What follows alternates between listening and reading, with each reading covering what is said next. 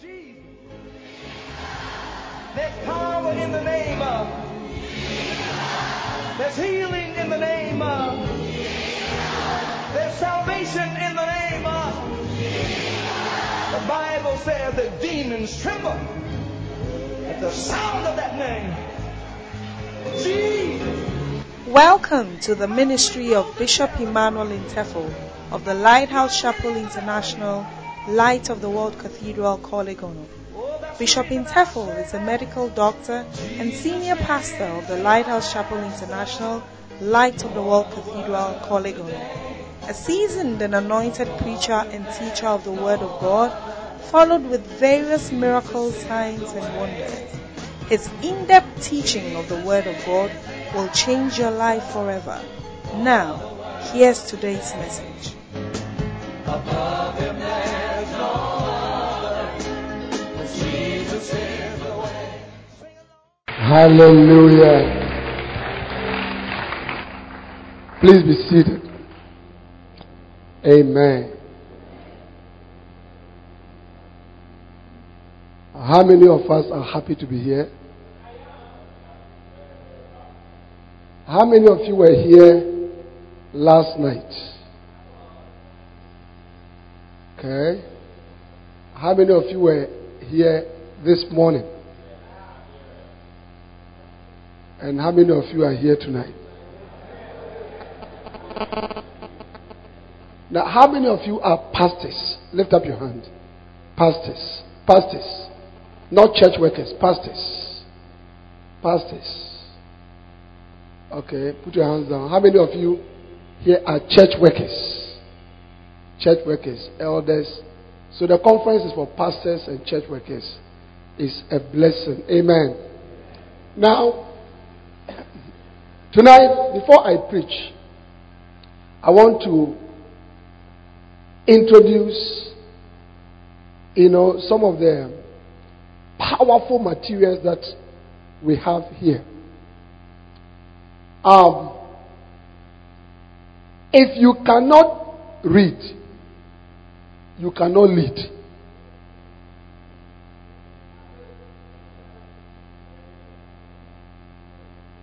If you cannot read, you cannot lead.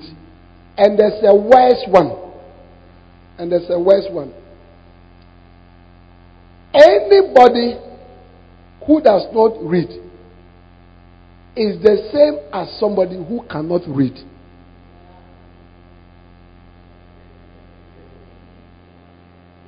Anybody who does not read is the same as someone who cannot read. And ashes, Pastor Rick, there are spaces right here in front here. Okay?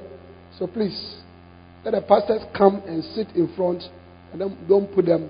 So as they come and bring them right here, please. Hallelujah. Reading is very, very important. Amen. Reading is very, very important. And probably I will do a little session on reading before we close.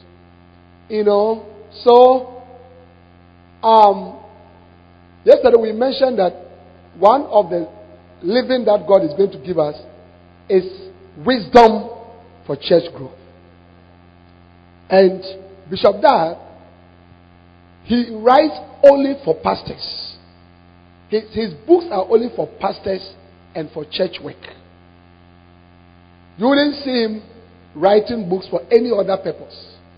So if you're a pastor here, alright, I want you to know that you must deeply want to interact with the books here. Now, out of the hundreds of books that he has written, he has packaged 40 of them, which are ministry focused and answers most of the needs of a pastor.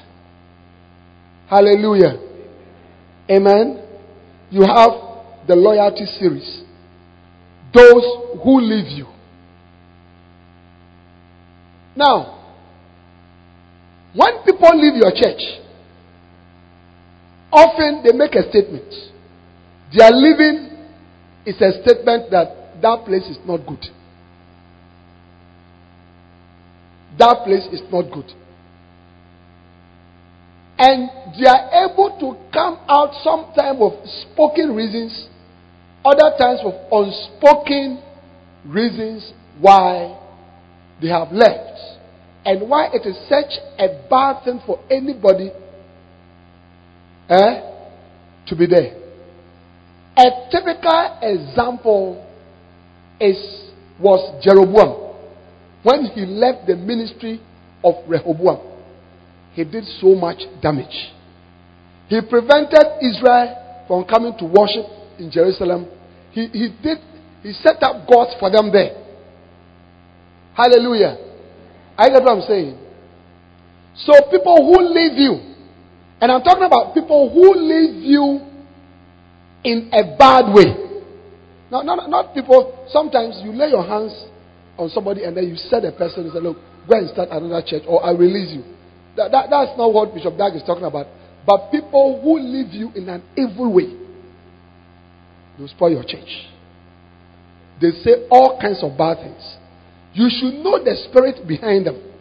And that is what you find out when you read this book. Those who leave you. Those who are dangerous sons. Some of the sons that you have brought up in ministry are dangerous. They are fighting you. They are destroying you. Absalom drove his own father out of Jerusalem. And he gathered his father's concubines and laid with them openly. Hallelujah. So they are dangerous sons, and you must know the signs and symptoms and the effects of such dangerous sons. Then those who accuse you. Those who accuse him. Satan's main weapon is accusation. He is called the accuser of the brethren. In Revelation chapter 12 and verse 10, when Satan was cast down, the heavenly host rejoiced.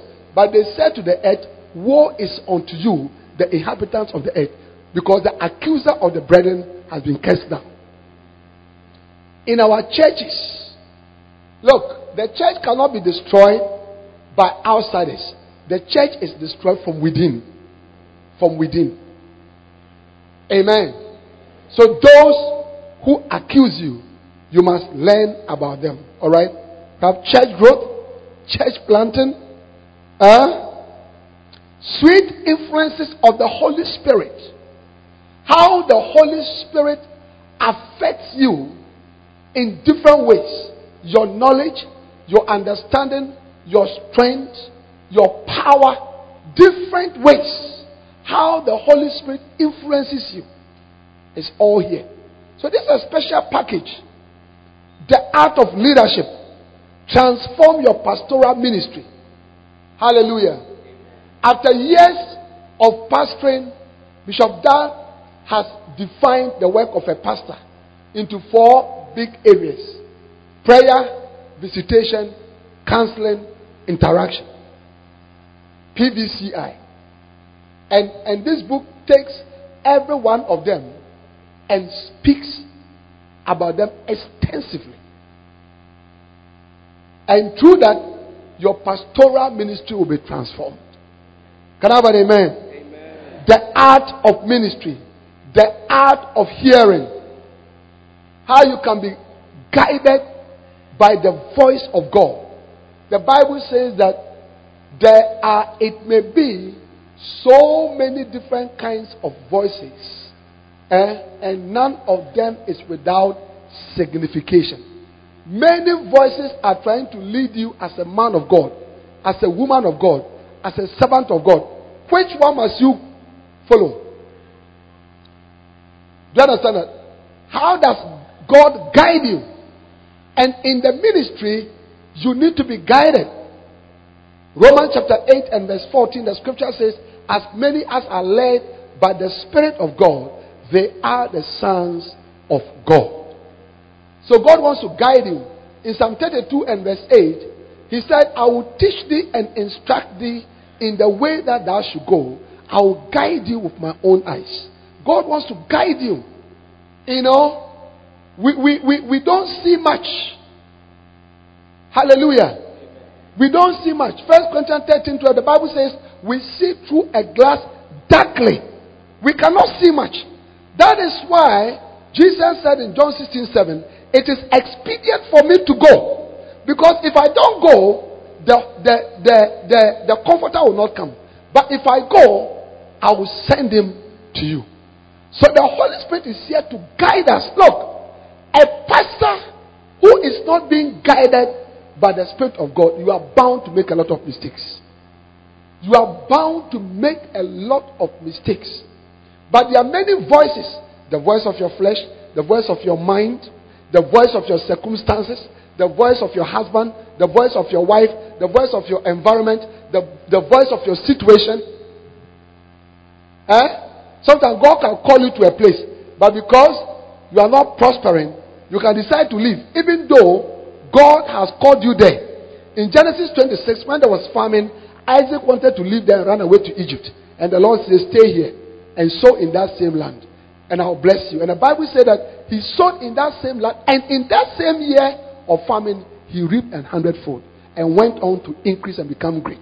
So you must not be led by your circumstances. You must be led by the voice of God. But how can you be led by the voice of God? The art of hearing.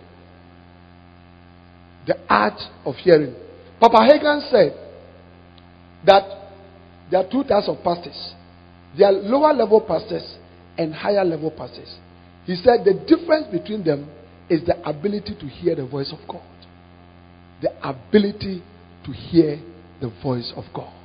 May you hear the voice of God. Amen. So the art of hearing, hallelujah, amen, what it means to become a shepherd will help you to train your church workers. Don't try and do the work of God alone. If I get an opportunity, I'll talk a little about that. Don't try to do the work of God alone. You must train people. What is the work of the pastor? What is the work of the fivefold ministry? What is our work as apostles, as prophets, evangelists, pastors, and teachers? Our work is not go about visiting, praying for the sick, serving tables. We do that, but our main work, is ministry of the word, prayer, and then Ephesians chapter 4, the Bible says that, and he gave some apostles, and some prophets, and some evangelists, and some pastors, and teachers. For what reason? For the perfecting of the saints, for the work of the ministry, for the edifying of the body of Christ, for the perfecting of the saints. We are there to perfect the saints. Do you see? Many of us, we have made ourselves Superman pastors. You think that you are the only person who is called in the church. You have carried the ministry. But you see, the ministry is burdensome. No one man can do the ministry. Amen. I get what I'm saying. No one man. That is why in Numbers chapter 11 from verse 17, God told Moses, he said, gather of the elders of the people, 70 people who are elders of the people, and bring them to the tabernacle. And let them stand there beside you. He said, I will take of the spirit which is upon you and put it on them, that they might bear the burden with you. Yeah. You need to train people. You need to train people and release them to work. And release them to work. The ordinary people that you have in your church. And the special people that you have in your church. Your doctors, your engineers, your lawyers. You should train your lawyer to be an usher. You must train them to work for the Lord. You must train them to become laborers in the house of the Lord. The ordinary people, that's your work. He gave some apostles and some prophets and some evangelists and some pastors and some teachers for the perfecting of the saints. Many of you are struggling because you are the only one working. Everything depends on you. Everything depends on you. In Exodus chapter 18, when Moses' father-in-law, Jethro, visited him and saw him sitting down from morning to evening, solving the problems of the people alone. And Bible historians tell us that 3 million Israelites left Egypt. So Moses was the pastor. Reverend Dr. Moses was the pastor of 3 million people. And from the morning to evening, he would sit down there. This one comes say that this one stole my goat. He doesn't want to pay. This one said that my wife has been having a lot of diarrhea. I don't know. This one said that all kinds of problems from morning. And that is what many of you are doing. Jethro looked at him and said, the thing that thou doest is not good. And he explained. He said, number one, you hurt yourself. And number two, you overburden this problem. You cannot even carry them anywhere. So there is a need for you to train church workers. That is what this book is about. What it means to become a shepherd. To let your people know that they can become workers, shepherds, leaders in the house of God, and train them to be able to do evangelism, to be able to visit people, to be able to counsel people, to be able to train people, to be able to teach people. Hallelujah. So that they can share the burden with you. Then you can have enough time to focus on your prime work, which is the study of the Word of God, which is prayer, which is preaching and guiding them and receiving revelation. Many pastors don't receive revelation from God because you are too busy. God cannot speak to you because you don't have time to listen to His voice. I get what I'm saying. But God told Moses, He explained the function of Himself and Aaron. He said, let Aaron be your mouth to the people, but you must be like God unto them. In other words, you come and receive the revelations and the insights. You must stand in a church and say, this is what the Lord is saying. This is what the Lord is saying. This is the direction of the Lord. This is what God wants us to do. But you see, when you are too busy, God cannot speak to you. And you are too busy because you are doing everything in the church. And one reason why pastors do that is that they are insecure.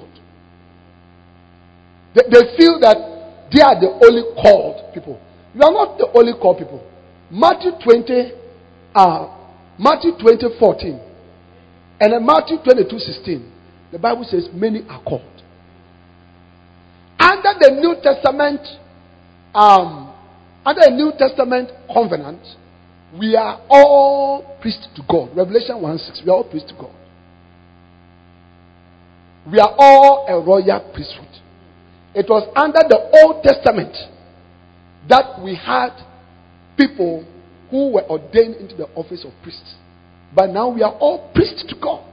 We all have the Holy Spirit. And the obligation to fulfill the Great Commission is given to all of us. So you are not the only person who is called. You are the shepherd, the leader, the guide. Do you understand it? But you must allow other people to function. How many of you understand that? Amen. So the arch and many more. And many more. Alright. Now, this is going for, you said how much? 350 Ghana cedis. If you divide it by 40 books, 1, 2, 3, and they have actually numbered them. 1, 2, 3, 40 books. It comes to a little over 8 Ghana cedis. 8 Ghana cedis for a book. 8 Ghana cedis. Do you understand that?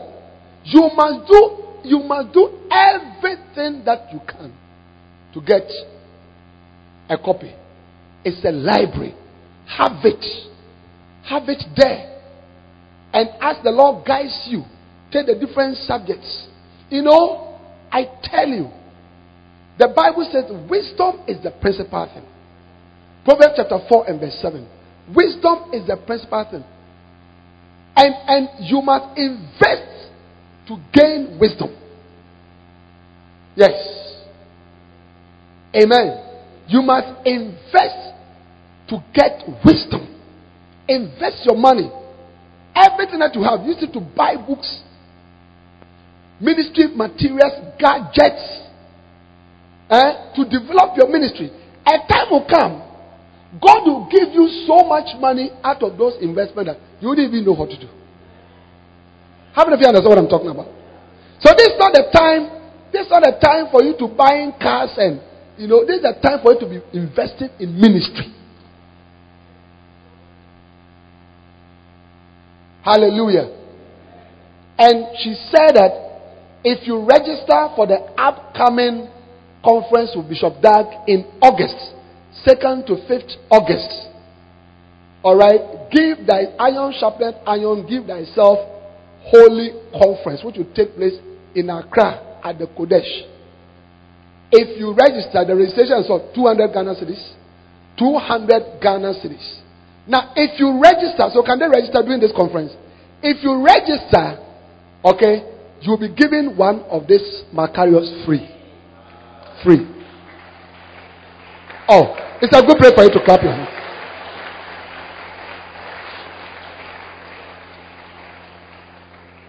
Is that a good idea?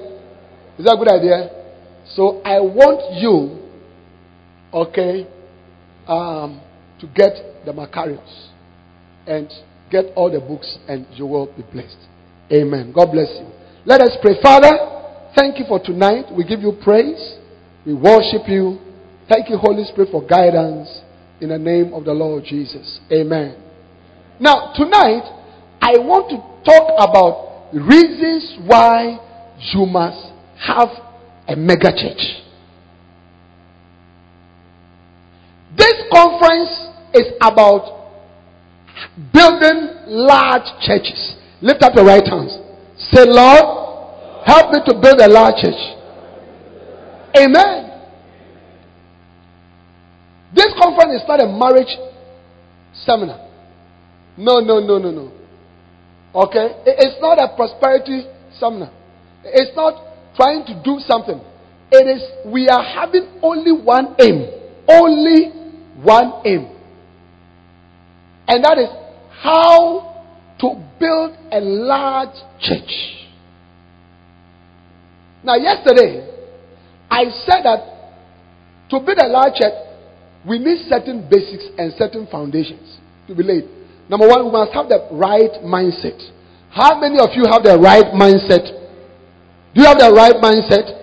Ask your brother sitting by you, do you have the right mindset? Have you changed your mind? Have you changed your mind? Have you changed your mind? How many of you have chosen a large church over a little church? Amen? And you see, by the time I finish going through the reasons why you need a mega church, you understand that it's good that you have the right mindset. And number two, during this conference, God is going to give us living. A growth factor. Yes. Something that we are going to apply in our church, which will positively cause our churches to grow. They are the anointings, the wisdom, the strategies, the insights. How many of you in between yesterday and today already, you have written down some things that you are going to do? Can I see? You have written down something that you are going to do? Yes, that is the living.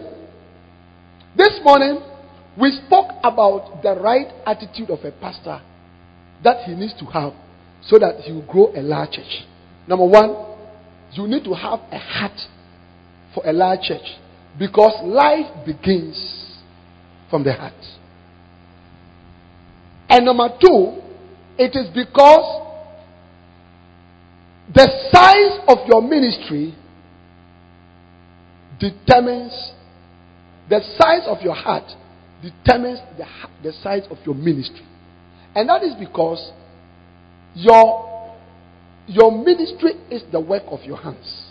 And your clenched hand physically is approximately the size of your heart. So the bigger the heart that you have, the bigger your ministry. The smaller it is, in terms of your dreams, your aspirations, what you are believing God for, that is what your ministry will become. And then we said that, number 2, you also need to have a vision. The first aspect of the vision is that you must see before you can become. You must see. How many of you understood that principle? Remember Jacob? He started with nothing. Alright? But he used the principle of seeing. And through that, he became very prosperous. Yeah. God told Abraham in Genesis 13, the size of the land that you have is what you can see. So how many of you are going to begin to see big churches? Big churches. Yes. Okay. Select a mega church pastor. 1 or 2 of them. And follow them. Watch their church services. Follow their teachings. Watch their videos. I get what I'm saying. Just watch. Watch the crowds. One day, you'll be sitting in your church and you just look around and say, but I am seeing what I used to see. I am seeing what I used to see. I told you of how Bishop Dag used to watch Fred Price for years. His videos. He saw him preaching to a large congregation. He saw him walking in the aisles, preaching, teaching, and interacting with the church members. Then one day, in his own church, as he was preaching and walking in the aisles and interacting with the church members, the Holy Spirit reminded him and said, see, you have become what you used to watch. Hallelujah. So, you must have a vision. The first component is to see. The second component is that vision must become a burning desire. A burning desire. How many of you understood that? That vision to build a large church must not be a casual vision. You see, many of us, we just say things with our mouths. It's like our political leaders. Do you understand it? I mean, they just, around this time, you will listen. Fantastic things. Fantastic. Where I live in Accra, I've been living there since 2001. That is 15 years. The road to my house has remained the same. We have had 2 elections or 3 elections. I've had MPs. Every year towards the election, they will come and heap gravels. They will grade it a little and they heap gravels. Even I'm expecting them to come and heap gravels. I'm used to it. So I know that it's just mouth talk. It's not something deep. But this vision to build a large church must eat you up. You must be consumed. And I showed you the analogy between that and when David said, as the deer panted after the water brooks. Do you understand it? So my heart pants after thee. My heart pants after the living God. Even my God. When shall I come and appear before God? And I explained that the heart will be looking for water as it is running to escape from the predator. And it will be asking itself, where is water? Where is water? Where is church growth? What can I do? Where can I find it? Is it at a conference? Is it at a church? Where is it? Where is it? Where is the wisdom for church growth? Where is the strategy for church growth? Where is the key for church growth? Where are the messages for church growth? Where are the Bible scriptures for church growth? Where are they?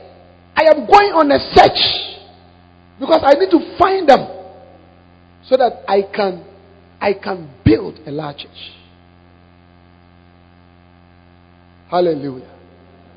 But There is a big question I want us to ask ourselves tonight as we start tonight's session. Why on earth must we even build a large church? Why should we drop ourselves? Why? Bishop in Tefo, you say we should have a vision. You say we should have a heart for church growth.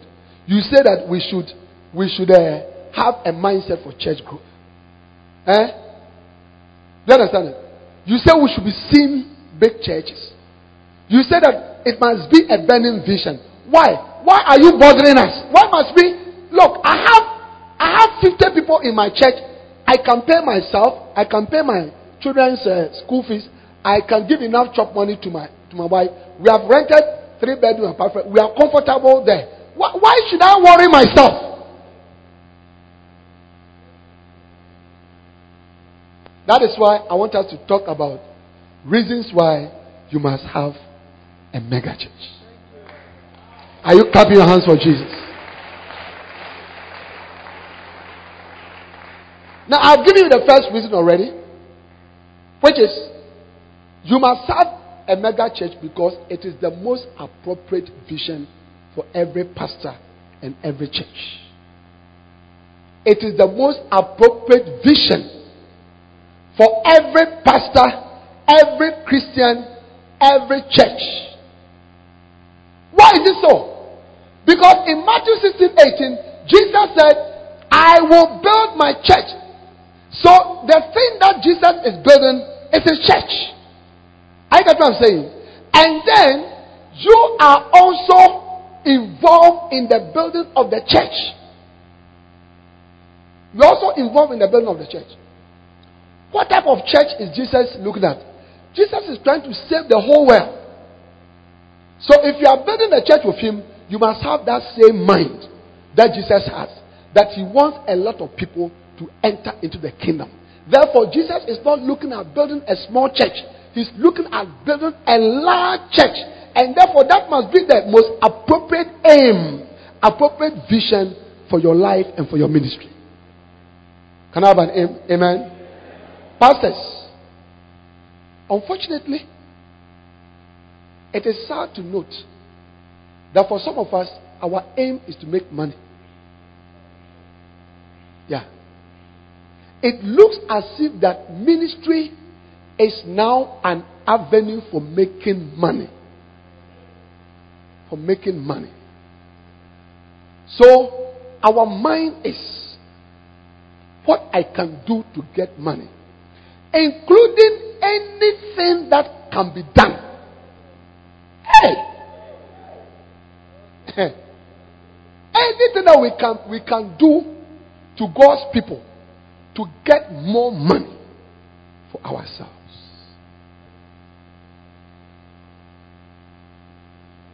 But that is not the reason why we're in the ministry. The ministry is not another job opportunity. No. The ministry, please, can I have everybody sitting up, please? Okay. The ministry is not another avenue, another job opportunity. You must be in the ministry for only one reason: to preach Christ and him crucified.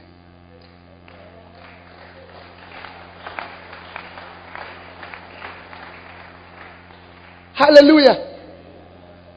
It is the worst reason to have if your aim is money. It's money.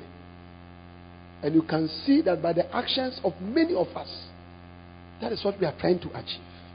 We are having the same vision as the people in the world. They want to drive the biggest cars. We want to drive the biggest cars. They want to build the biggest houses. We want to build the biggest houses. Hey! They want to have a lot of money, and we pastors. You see, I am trying to explain to you why you must build a mega church. That it is the most appropriate vision because Jesus is building the church. And Jesus is building a large church. Why do I say Jesus is building a large church? He died to save the whole world. He died to save the whole world. What was his commission to us? What was Jesus' commission to us? Mark chapter 16 and verse 15. He said, go into all the world, preach to every creature. Whosoever believeth and is baptized shall be saved. Peter said, it is not the will of God that any should perish, but that all will come to repentance. Hallelujah. But we are turning God's aim around, and we are turning the church into a money-making machine.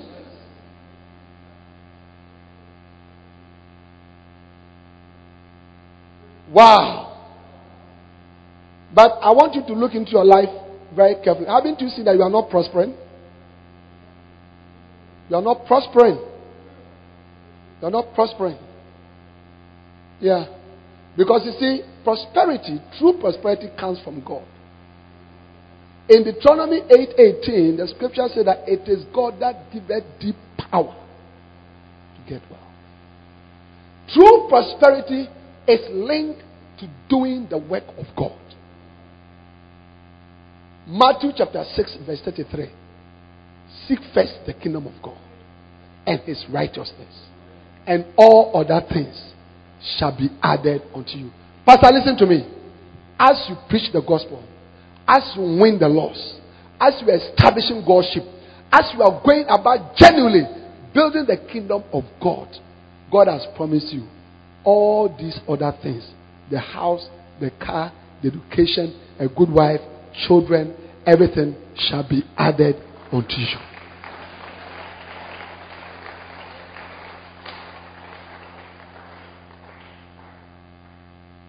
Amen. In 2005, the Lord opened a way for me to enter into full-time ministry. I've been trying to do that since about 2001, but I had a problem. The problem I had was I had a huge hospital. Bishop Kweku was telling you about it. Had a huge hospital, 17-bed capacity, VIP ward, surgical theater, X-ray department, scan machine, ambulance. My laboratory was about 80 to 90% coverage. I had around about 30 staff, nurses, other people. I was the doctor of 40 corporate bodies in Accra. Farm Milk, Cowbell, Latest Foam, Central University, Methodist, all of them. I was their doctor.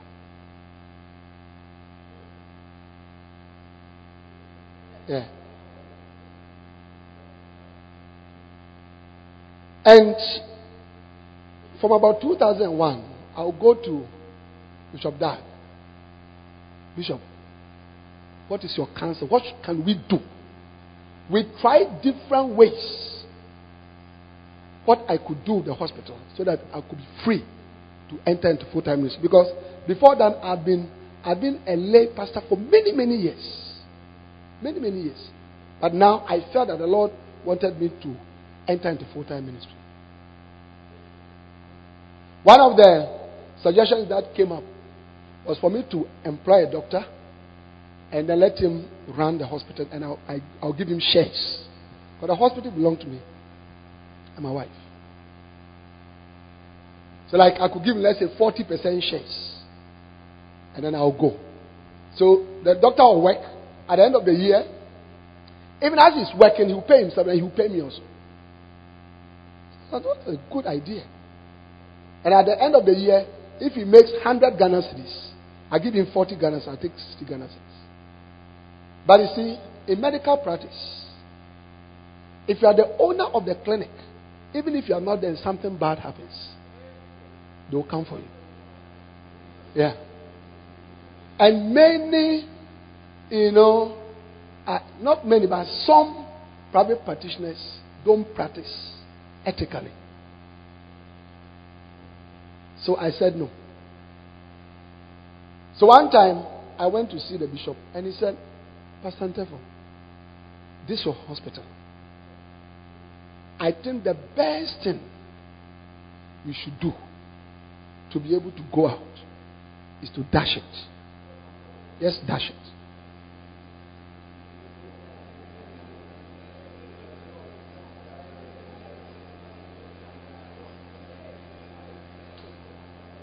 Yeah. Because you see, we have valued the hospital. We have used professional valuers to value it. The building was not mine. I rented the building. Okay. And it cost, those days, millions of cedis. Several doctors came around. They couldn't buy it. So I said, Bishop, I'll do it. So I went to a doctor. He had a small clinic. And I said, come and see my hospital. Do you like it? He was so excited. I said, let's negotiate. Give me something small. And I go. And that's what happened. I just took something small and I walked out.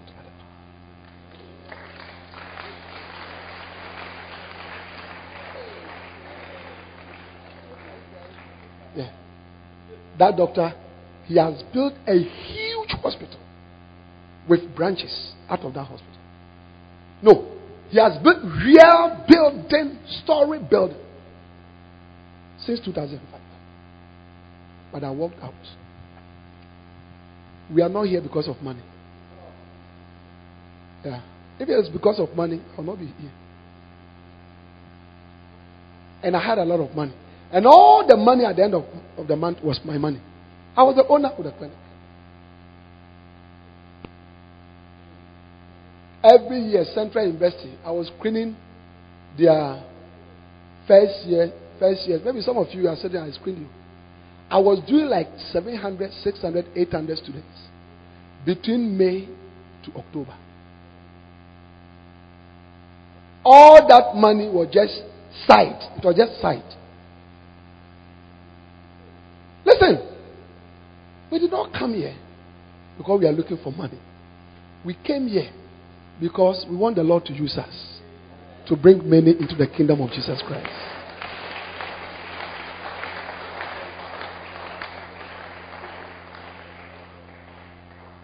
So, you must have a mega church because it is the most appropriate vision for a pastor. For a pastor there.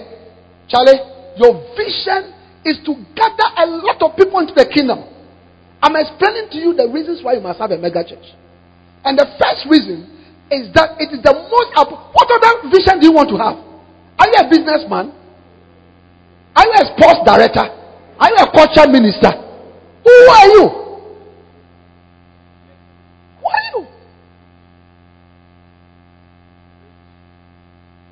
And you can see that, now we are doing business aside the ministry. Pastor, you are CEO of this company somewhere and the ministry. But the scripture says, meditate on these things. Give thyself wholly unto them, and your profiting shall appear unto us. The reason why your profiting is not showing is because you are not committed fully to the ministry. Yeah. If you want to follow Jesus, it's all or none. Jesus said in Matthew 16:24, if any man will come after me, let him deny himself. Let him deny himself. Take up his cross and follow me.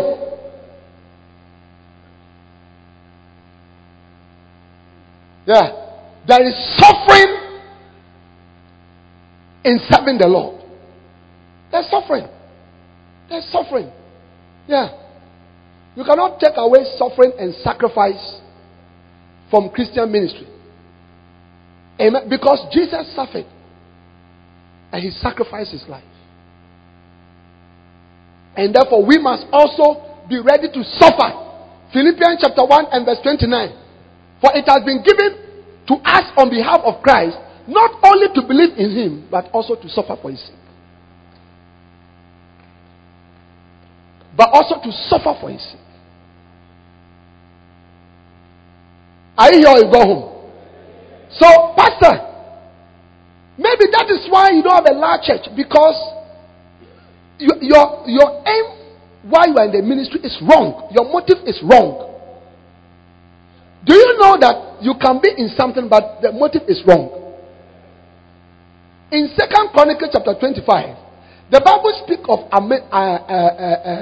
Amaziah the king. The Bible said that he did all that was right in the sight of the Lord, but not of a perfect heart.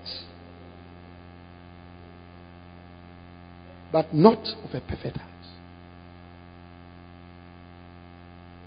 Hallelujah. Number 2, the second reason why you must have a mega church is because the prophetic destiny for every church that God builds is that its end shall be greater than its beginning. The prophetic destiny of every church that God is building is that its end will be greater than its beginning. Job chapter 8 and verse 7. Job chapter 8 and verse 7. Job chapter 8 and verse 7. Though thy beginning was small, pastor, this scripture is in your favor. Though thy beginning was small, yet thy latter end should greatly increase. This is God's prophetic destiny for your church. Can I have an amen? Can I have an amen? Though thy beginning, so today, as we are sitting down here, maybe your church is small, but God says that your end should greatly increase. Receive that prophetic word in the name of Jesus. Hallelujah. So listen, be in the ministry of hope. Be in the ministry with hope, knowing that what you have today, all right, the Bible says that better is the end of a matter than the beginning thereof. Your glory days are ahead. I said your glory days are ahead. Your glory days are ahead. You are going to see greater things. So continue. Don't give up. I said don't give up. I said don't give up. Don't run away from the ministry, because your prophetic end is greater, it's more glorious than your beginning. Yeah. Than your beginning. Hallelujah. Listen to me. Your church is going to work. Oh, I speak to you in the name of Jesus that church is going to work. I said that church is going to work. That church is going to work. Lift up your voice and give the Lord a shout.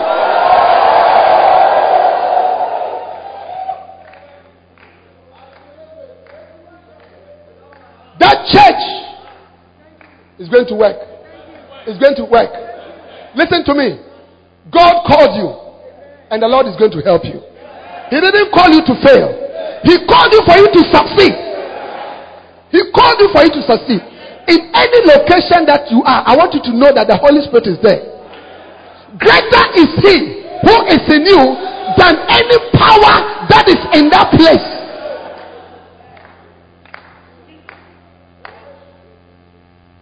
It's going to work. It's going to work. Sit down. Listen. When Jesus started his church also grew gradually.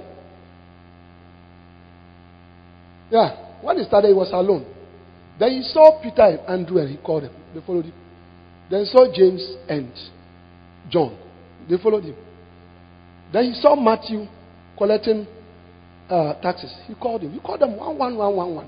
So you to your church, they are coming in 1-1. They are coming in 1-1. They are coming in 1-1. They are coming in 1-1. They are coming in 1-1. Yeah. But at a point, it began to explode. Multitudes were following him.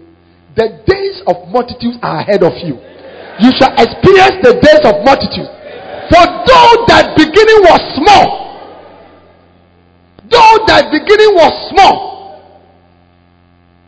God knows that today you are small. But God is saying, look ahead. Look ahead. And he said that requires faith. You need a lot of faith to be in the ministry. You need a lot of faith. You need a lot of faith to be in the ministry. Hallelujah. I get what I'm saying. And you go through challenges. But everybody that followed the Lord went through challenges. Even Abraham, it got to a point that he wanted to quit the ministry. I showed you in the morning. Genesis chapter 50 was complaining to God and look, since you told me that you build a mega church for me, it's only Eliezer who has joined the church. It's only Eliezer. The church is not growing. He was complaining to God. He wanted to quit. God said, don't worry. Don't worry, come. I'll bless you. Isaac, in the ministry, when it got to a certain time, the offerings were not working. Every time when he takes the offerings, 1 Ghana cedi, 2 Ghana cedi, he couldn't do. He wanted to run away to Egypt. Genesis chapter 26. God says, stay here. Continue to work. Continue to sow. I'll bless you. Hey. Huh? When Jesus left the disciples, when he left them, no, John chapter 21, Peter and about 7 of the disciples said that we are going back fishing. This Jesus went to follow him. All of a sudden he's gone. We don't know it. Look, let's go back fishing. As a servant of God, ideas will happen unto you. Oh yeah. I get what I'm saying. But the Bible says that looking unto Jesus. Looking unto Jesus. Who is the author and the finisher of our faith. Who for the joy that was laid before him endured the cross and despised the shame. For consider him that endures such a contradiction of sinners against himself, lest you be wearied. Keep on looking unto Jesus. It is not a man that has called you. It is God that has called you. And listen, the scripture says, 1 Thessalonians 5:24, faithful is he who has called you, who will do it. The God who has called you, he is faithful. He will keep to his word. Right there in that village, right there in that town, in your 1-bedroom flat, he is there with you. He is there with you. He knows all the challenges that you are going through. Oh yeah. But just keep on looking up to him. Just keep on looking up to him. Faithful is he who has called you. God is faithful. God never changes. He never changes. In Malachi 3:6 he said, behold, I'm the Lord, and I change not. I don't change. God hasn't changed. God hasn't changed. You are trying to change, but God hasn't changed. Hallelujah. So that is the second reason why you must have a mega church, because the prophetic destiny of this church that we are having right now is that its end will be greater than the beginning. Receive that blessing in the name of Jesus. Receive that blessing in the name of Jesus. Number 3, the third reason why you must have a mega church, a large church, is because Jesus wants his church to be full. Jesus wants his church to be full. Let's read from Luke chapter 14 from verse 16. Luke 14 from verse 16. We are talking about reasons why we must have mega churches, large churches. Number 1, it is the most appropriate vision every pastor, every Christian, every church must have. Number 2, that is our prophetic destiny. Hey, Father, lift up your hands. Let everyone here, I see an anointing. Let everyone here be transformed into a mega church pastor in the name of the Lord Jesus. God is going to use you. I said God is going to use you to bring multitudes into the kingdom. You watch and see. God is going to transform your ministry. I said God is going to transform your ministry. Yeah. He will bless your faithfulness. He will bless your faithfulness. Amen. Sit down. Now, number 3, the third reason why The third reason why you must have a mega church is because Jesus wants his church to be full. He doesn't want his church to be half full, 1/4 full, 1/3 full, 3/4 full. He wants the church to be filled. And Jesus illustrated this in the parable in the story that he spoke about in Luke chapter 14. He said, then said he unto him, a certain man made a great supper and bade many. The kingdom work that we are doing is akin to a great supper. God has made a great supper and God is bidding many to come. God is not like a rich man that has organized a party only for his rich friends. No. God wants everybody to come into the kingdom. Amen. And sent his servant at supper time to say to them that were bidden, come, for all things are now ready. So the Lord called for a supper, invited some people, and around the supper time, he told his servant, go and call the people. We are those servants. We the men of God. We the servants of God. We are the servants that Jesus has sent us. He has organized a big supper. He wants everybody in this world to come to eat of his supper. Can I have an amen? What did Jesus say in John 6:53? He said, whosoever eateth my flesh and drinketh my blood shall have life. Jesus wants everybody to eat his flesh and everybody to drink his blood so that they will have life. They will have life. And we, you and I, pastors, church workers, we are the servants that he has sent us to go out to Tamale, Zabelugu, Naulugu, Paga, Salaga, Bimbila, Bupe, Boko, Sisala, everywhere that we are come from. We are the people that he has sent us. Did I say something wrong? Sisala? Sorry? It's a language. But it's spoken by people. To come to the supper table, we are the people. He sent the servant and said, go and bid many. Take note, pastors, go and bid many, not a few. Not a few. Many. Many. God is calling many. Lift up your right hand and say, God is using me to call many into the kingdom. That is why I'm a mega church pastor. Listen, after this conference, every morning when you sleep and you wake up, first thing is, Lord, thank God that I'm a mega church pastor. Lord, thank God that I'm a mega church pastor. Keep on saying it. Keep on saying it. You will become like God. Amen. For God calleth those things that are not as if they are. Wow. I hear you. Go home. Continue. And they all, with one consent, began to make excuse. Watch it. Pastors, the people that God has sent us to go and bring into the kingdom, they have a lot of excuses. They have a lot of excuses. Especially in our current world. On Sundays, they want to go and keep fit. Keep fit. Where my church is located in Accra, when I'm going to church in the mornings, I see hundreds, not tens, hundreds of young people keeping fit. Satan has found agenda for the people. They are watching telenovelas. I get what I'm saying. They are watching football matches. They are watching films, movies. They are chasing from. Satan is very wicked.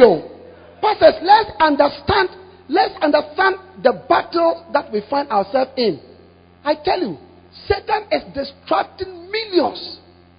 He's distracting millions so that they cannot hear the gospel. That is why you and I must be focused. And we must fight back. Amen. We must fight back. All of them had excuses. All of them. One of them said, I've married a wife, so I cannot come.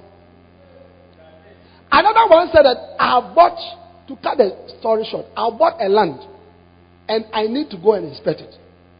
And a third one said that I need to go and plow my land.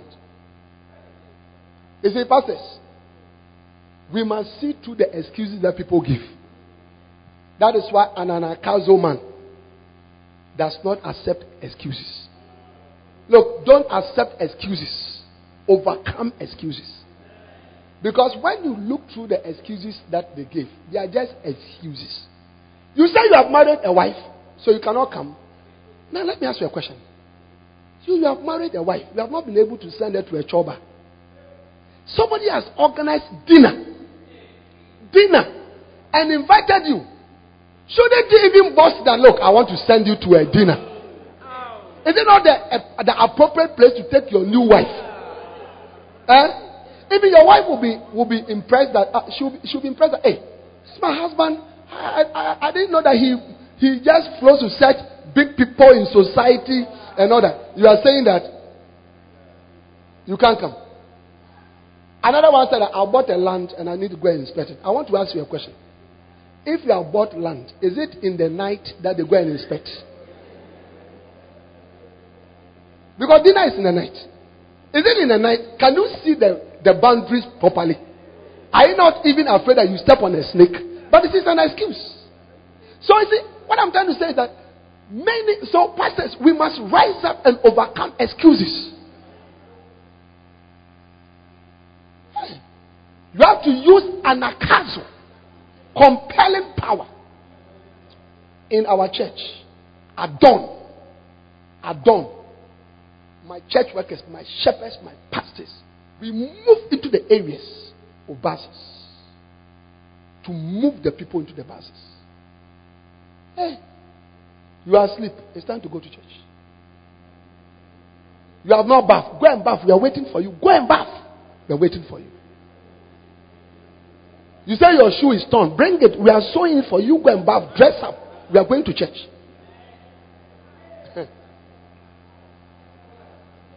Jesus said, and from the days of John the Baptist, the kingdom of God suffered violence, and the violent taketh it by force.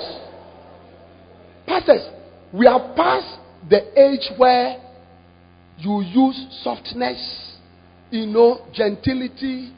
Satan doesn't understand those things at all. Yeah. Many of our members, they don't come to church because Sunday morning they are drunk. They are drunk. They went to nightclubs. They are tired. So they don't remember to come to church. You must rise up and overcome the excuses. Hallelujah. How many of you are here? How many of you can understand what I'm talking about? Yeah. Amen. Go ahead. Verse 19. And another said, I bought 5 yoke of oxen, and I go to prove them. I pray thee, have me excuse. And another said, I've married a wife, and therefore I cannot come. It's up to you. So that servant came. Watch this. So that servant came and showed his Lord these things. Then the master of the house, being angry, said to his servant, go out quickly into the streets and lanes of the city, and bring in hither the poor and the maimed and the halt and the blind. Watch me, pastors. Listen to me, pastors. In this verse is a revelation of how your church can become big. The target for your church must be the ordinary people of society. Forget about rich people. Forget about important people. The gospel is for the poor. The gospel is for the poor. You say, what? What are you saying? The gospel is for the poor. Jesus said in Luke 4:18, He said, the Spirit of the Lord God is upon me, for he has anointed me to preach the gospel. He was specific to the poor. Jesus said, how hardly shall a rich man enter the kingdom of heaven. When John the Baptist sent people to Jesus to find out, are you the Messiah? Are you the one who is to come? Jesus gave him some signs. Look at Matthew chapter 11. Matthew chapter 11. And it came to pass when Jesus had made the end of commanding his 12 disciples, he departed them to teach and to preach in their cities. Now when John had heard in the prison the works of Christ, he sent 2 of his disciples and said unto him, art thou he that should come, or should we look for another? Are you the Messiah? Are you the one that must come? What was Jesus' response? He said, Jesus answered and said unto him, go and show John again those things which you do hear and see. Go and tell him the things that you are seeing and hearing. He will make his own conclusion. What was it? What? He said, the blind receive their sight, and the lame walk, the lepers are cleansed, and the deaf hear, the dead are raised, and the poor have the gospel preached to them.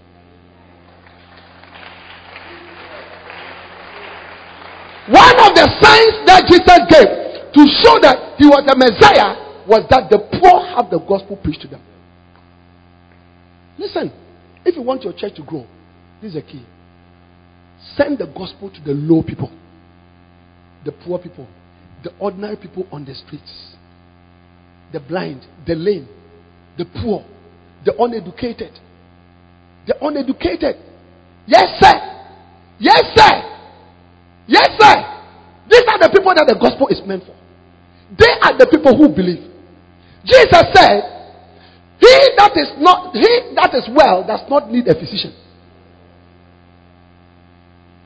Look, many rich people don't believe in God. They are okay in life.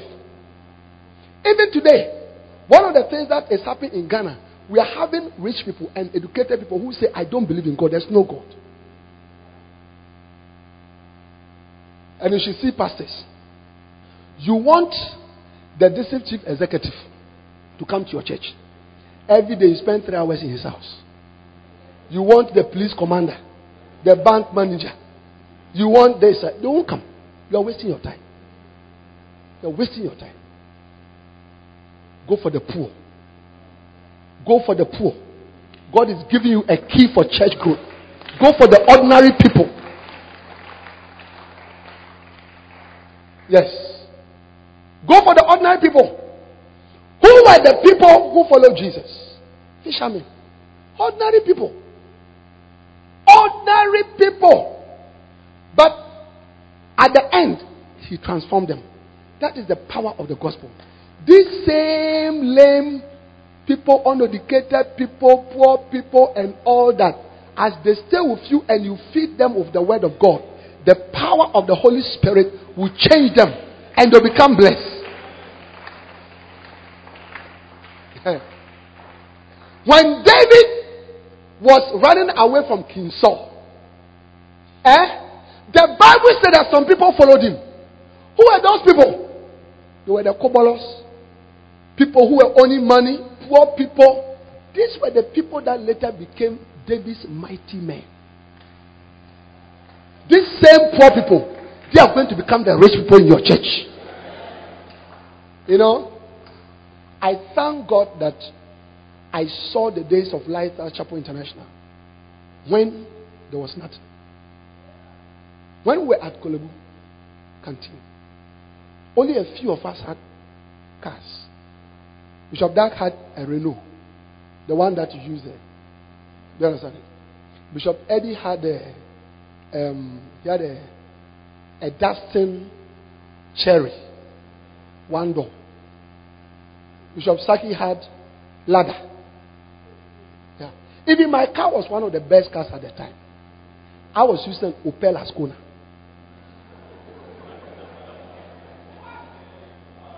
I just come from abroad for my studies as a young doctor. I was driving Opel Ascona. Yeah. The church was full of students. Students. People who couldn't speak English. One of our main lay pastors today, he's an international businessman. That guy, Bishop Saki was preaching at a crusade and said, "You, come, give your life to Christ." He couldn't speak English, a Ghana boy. He couldn't speak English. Today, when he's speaking, he does business in Korea. When he goes, he's invited to big Korean churches. Yeah. And I have seen how God has transformed the church. Till today, when you go to the Kodesh, at the car park, you wonder, are they selling cars here? Who has these cars? Who has these cars? It's the same people that God has refined, glorified, changed, transformed.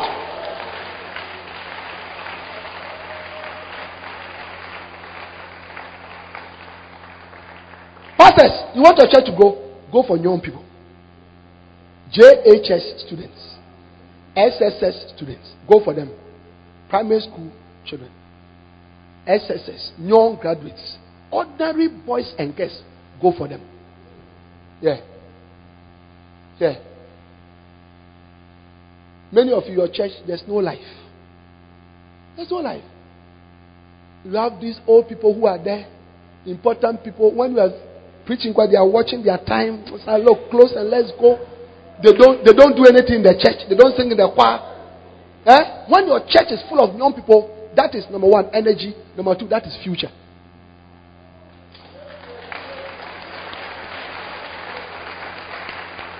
Young people have energy, and you can channel. That is why, Bishop Dan has left all the big lighthouse cathedrals and gone back to Legon campus to go and become the pastor of little children. He is now the pastor of our children. Little children, the students. Students. Because young people are future. So, pastor, go for the poor. Go for the uneducated, the ordinary people. Go for young people. Go to secondary schools and preach. Gather them. Bring them into your church. They may not have too much money, but that is today. Tomorrow, God will bless them.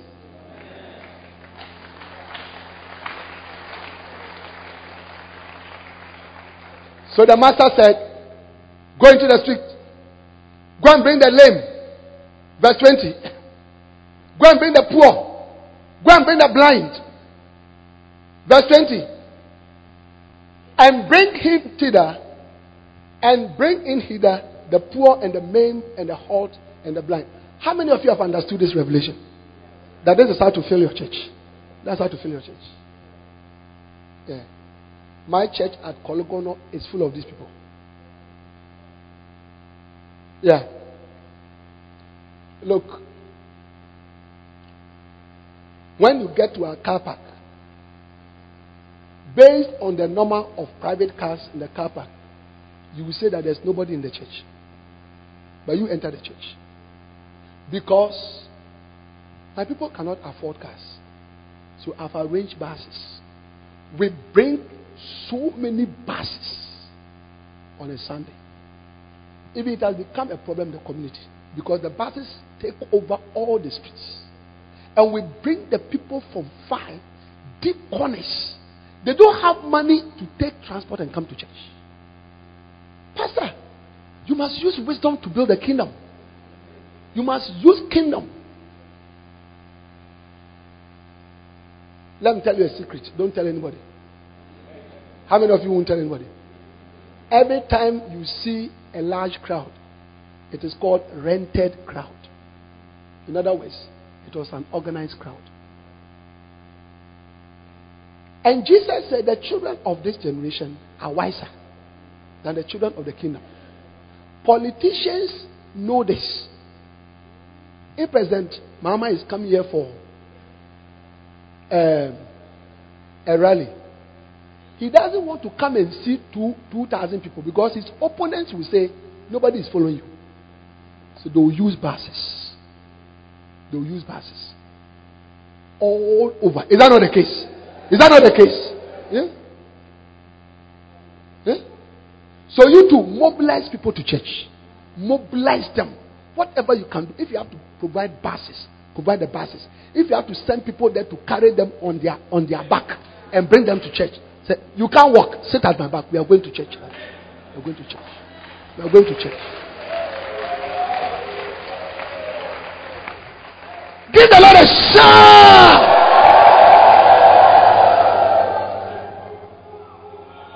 Are you receiving wisdom for church growth? How many of you have gotten a revelation right there?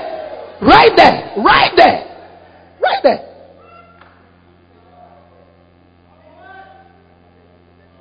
Yeah. The living is coming. I told you God will give you living.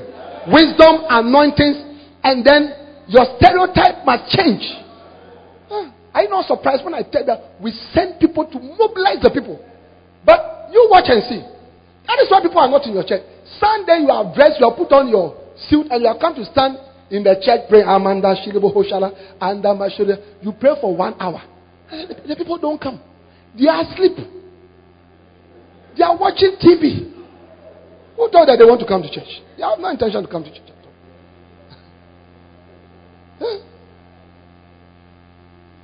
Amen. You must use every legitimate means. Every legitimate means to grow the church. Oh yeah. Oh yeah. Every legitimate means to grow the church. Hallelujah. And the servant said, Lord, it is done. I am talking about the reasons why you must have a mega church. We are on reason number 3. Because Jesus wants his church to be full. That's why we are talking about all these things plenty. And the servant said, Lord, it is done as thou commanded. And yet there is room. He said, I've gone. I've invited the blind, the lame, all the people. And yet there is room. And yet there is room. You see, some of us will say, well done, sit down, relax, drink some Coca-Cola, let's have church. Your church can take 300 people where you are. You are only 100 and you are very happy. Pastors, we are very happy about what we have. But you see, you will not receive more with that attitude. What did Jesus say in Matthew chapter 5? He said, blessed are they who hunger and thirst after righteousness, for they shall be filled. They shall be filled. You must have a hunger for souls. You must have hunger for souls. Receive hunger for souls. Receive a burden for souls. Receive hunger for souls. Hunger for souls. How many of you understand that? Hunger, burden. Yeah. When the servant came and said that there is still room, what did the Lord say? And the Lord said unto the servant, go out. Go out. Watch. This is the 3rd time that he's sacking the servant. This is the 3rd time. This is the 3rd time. The first time, he said, we have done everything. You know, the place is not full. He said, now go and call the poor, the maimed, and all that. He said, there's still room. He said, and the Lord said unto the servant, go out into the highways and hedges and compel them to come in, that my house may be filled. That my house may be filled. That my house may be filled. I need 20 chairs here. I need 20 chairs. Give me 20 chairs. Look, there is an attitude that must change about you from today.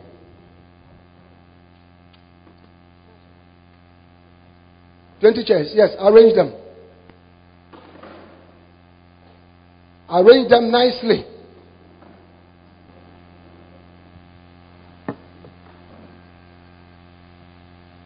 Is that 20?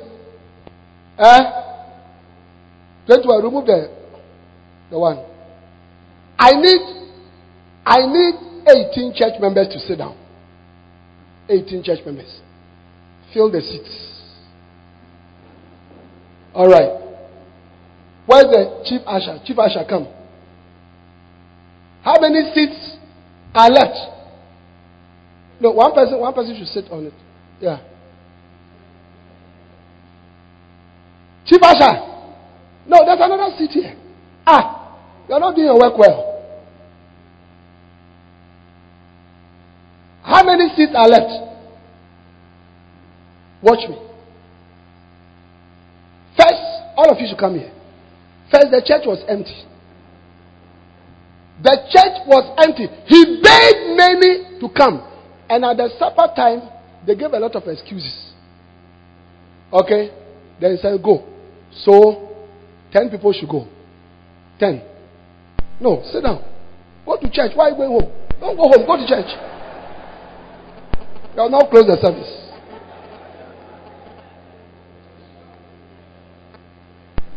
How many people? Chief Usher, 10 people? 10 people. And there's still room. Go to the street. Bring the lame. Bring the blind. Okay? Bring the poor. So go and bring another 5 people. Bring them. Wow. You are the blind. You have to cover your... sit down. How did you see your way to go and sit down? It's a Zam blind man.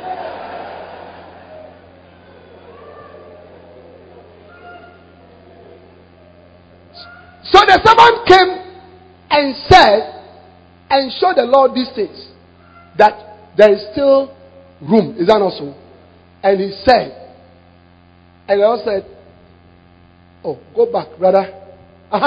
And that there is still room. Verse 22. Verse 22. Verse 22. And yet there is still room. Verse 23. And the Lord said, go into the servant. Go out into the highways, hedges, and compel them to come in, that they may be filled. Now watch. That my house may be filled. Watch. How many seats are left? 5. Now this is the attitude that must change with you from today. Never accept even one chair that is empty in your church.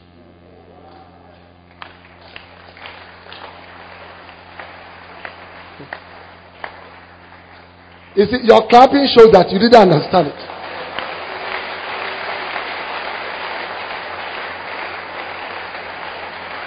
You see, because for most of us here, Charlie, we are blessed. Is that also? Praise the Lord. Hallelujah. We are blessed. It's a mega church. But listen, Jesus said, no. Once there's room, we cannot sleep. From today, you don't have to sleep. Until that church is full, you should not sleep. Yeah, you should not sleep. You should not sleep. All brothers who are married, you cannot have erections. You can't. When you have erections and you think about the church, the erections will die. To just die. You have 3 people in the church and you are having erections, it must die.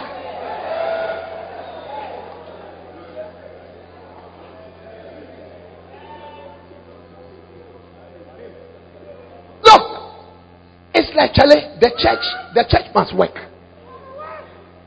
The church must work. Whatever you must do, going round. One day I was speaking to one of our missionaries, and he said, Bishop, one time he was moving around visiting people, doing outreaches, and the assemblyman of the town met with him and said, Pastor, you are the real assemblyman of this town. They asked him why. He said, every time I meet you, you are all over the place. From today, you must become the assemblyman of your town.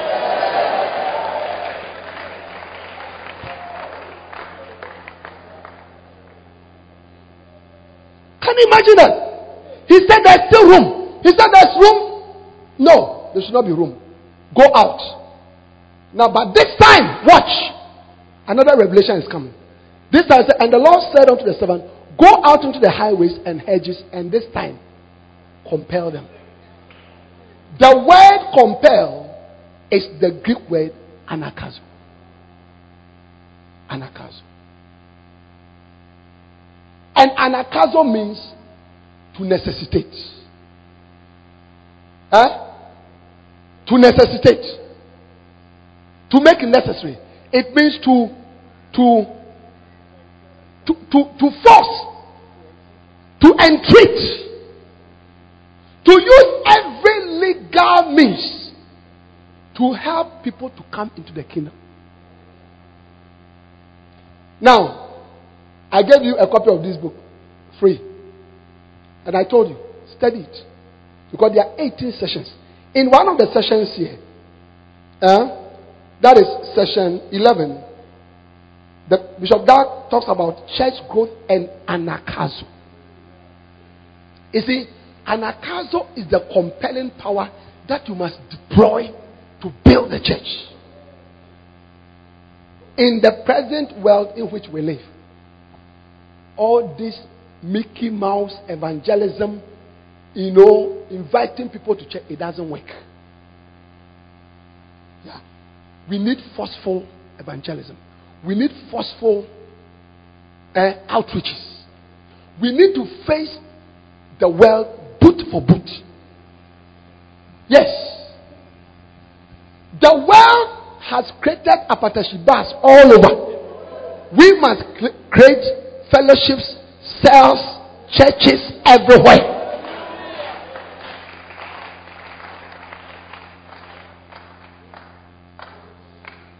The world is sending people Adon to go and mobilize the people so they go and do key fitting. Adon. You must also send your people there. Send your people to the communities. To gather the people. To wake the people up. To tell the people this Sunday has come. It is time for us to go to church. Yes. He said these days, this time when you go, necessitate, compel them, entreat them. Entreat them. Yeah. When we sit in the trotros, you see somebody who is selling herbal medicine takes over the bus for 30 minutes shamelessly. You are a pastor. You are a pastor. You are sitting down there reading graphic. Get up! Clap your hands and say, praise the Lord. I heard my brother talking about his medicine. All those of you who have money and you want to buy after that, you can see him. But now, I bring you the power of God. I bring you the power of God. And preach Christ. Hallelujah. Do you understand it? We must not be ashamed. There are 3 things that we need to build the kingdom of God. Shamelessness, compelling, and using legitimate force. Yeah. In Luke chapter 18, Jesus said that there was a woman who went to a judge and said, judge the case for me. And the judge, the Bible said he did not fear God. But the woman harassed him until his soul was troubled. And he said, look, if I don't grant this woman's wish, I will die. Do you understand it?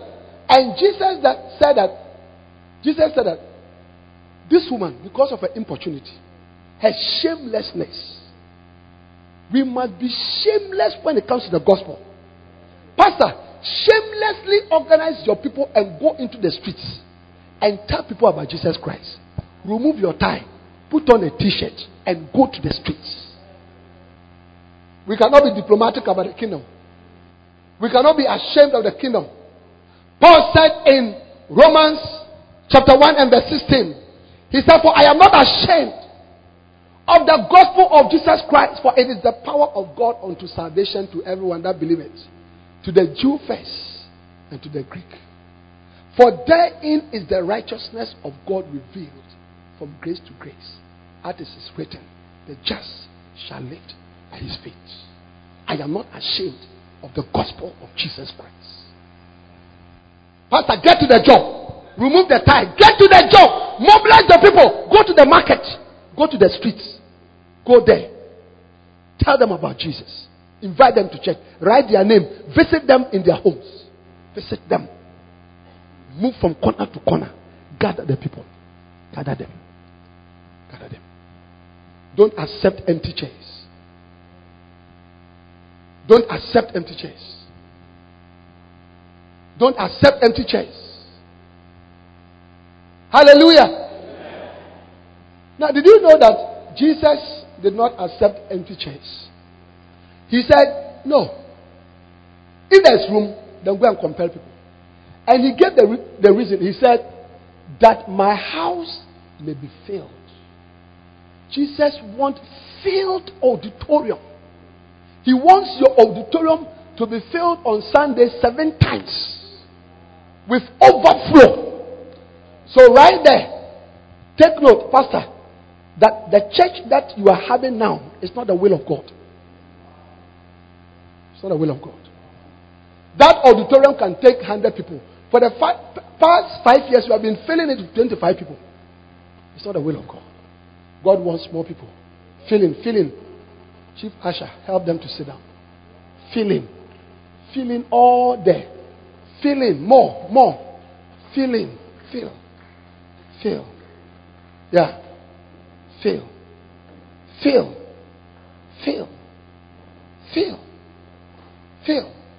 And even come.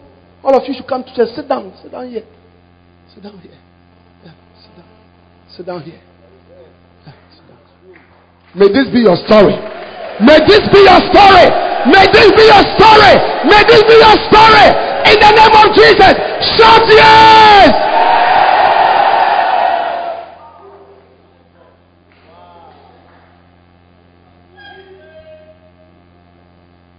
yes.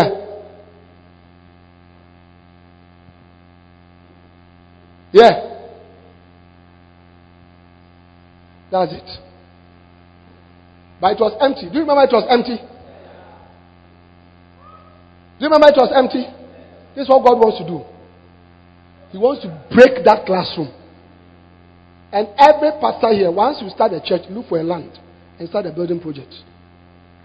Every pastor here, if you have started a church, even if you started last week, go and look for a land and start putting up a building system.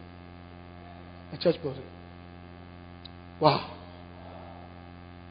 Look at it.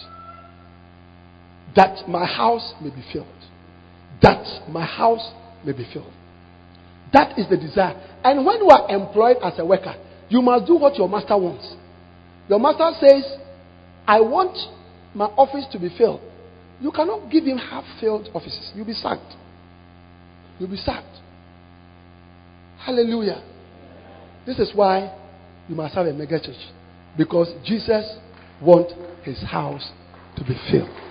Clap your hands for the Lord. God bless you.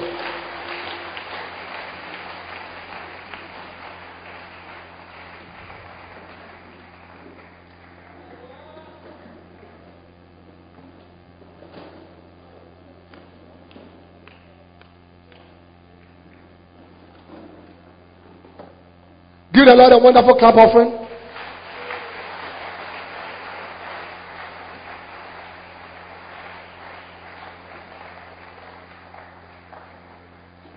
Hallelujah. Are you here or you go home? How many of you are here still? Hey, lift up your 2 hands. I want you to begin to pray and say, Lord, I want my house to be filled. Speak to the Lord right now.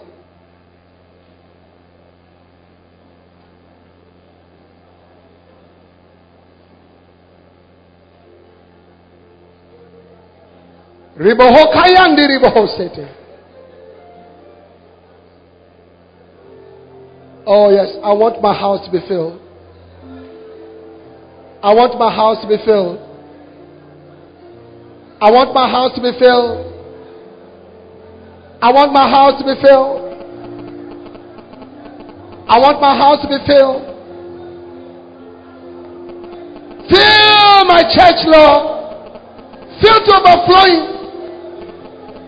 Fill 7 times. Fill 21 times. Fill, Lord. Ikalamahashete. Ataribo sekaya. Miandiribo hoshibara.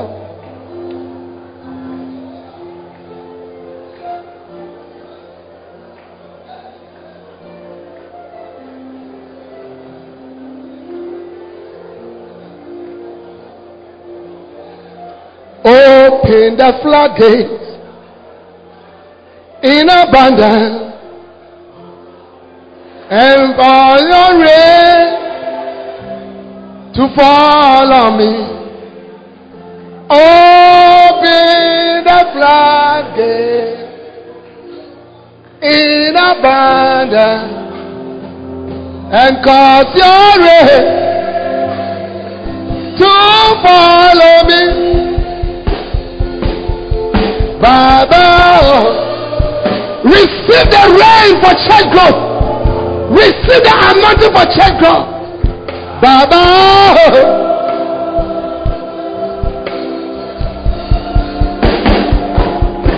Baba,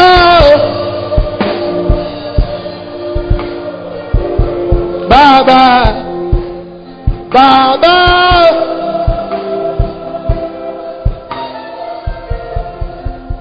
We in your presence, let it rain. Oh, your rain, let it fall on me. We in your presence, let it rain. Oh, your rain, let it fall on me. Open the floodgates. Receive the rain now. Receive the rain now. Receive the rain now. The rain of the Spirit of God. The rain for church growth. In abundance and cause your rain to follow me.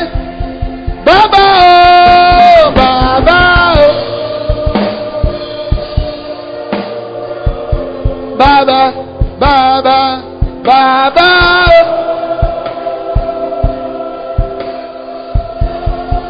Baba, oh, Baba, oh.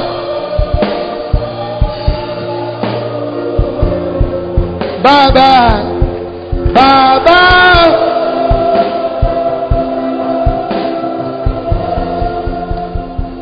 Lift up your hands. Ask the Lord to fill your church right now. Oh yes. From 20, you are moving to 50. From 50, you are moving to 100. From 100, you are moving to 150. From 150, you are moving to 200. From 200, you are moving to 300. From 300, you are moving to 400. From 400, you are moving to 500. From 500, you are moving to 700. From 700, you are moving to 1,000. From 1,000 you are moving to 2,000. From 2,000 you are moving to 3,000. From 3,000 you are moving to 5,000. From 5,000 you are moving to 7,000. You are moving to 10,000. You are moving to 20,000. It is happening to you. Receive it right now. Receive it right now. Receive it. The barriers are falling away. The barriers are falling away. The barriers are falling away. You are overcoming the hurdles. You are jumping over the hurdles. That hurdle, that number that you have not been able to break through, you are running over it. You are running over it. You are running over it. In the name of Jesus. In the name of Jesus. The angels are gathering the people for you. The angels are gathering the people for you. The Holy Ghost is bringing the people. In the name of Jesus. Come on, cry unto the Lord.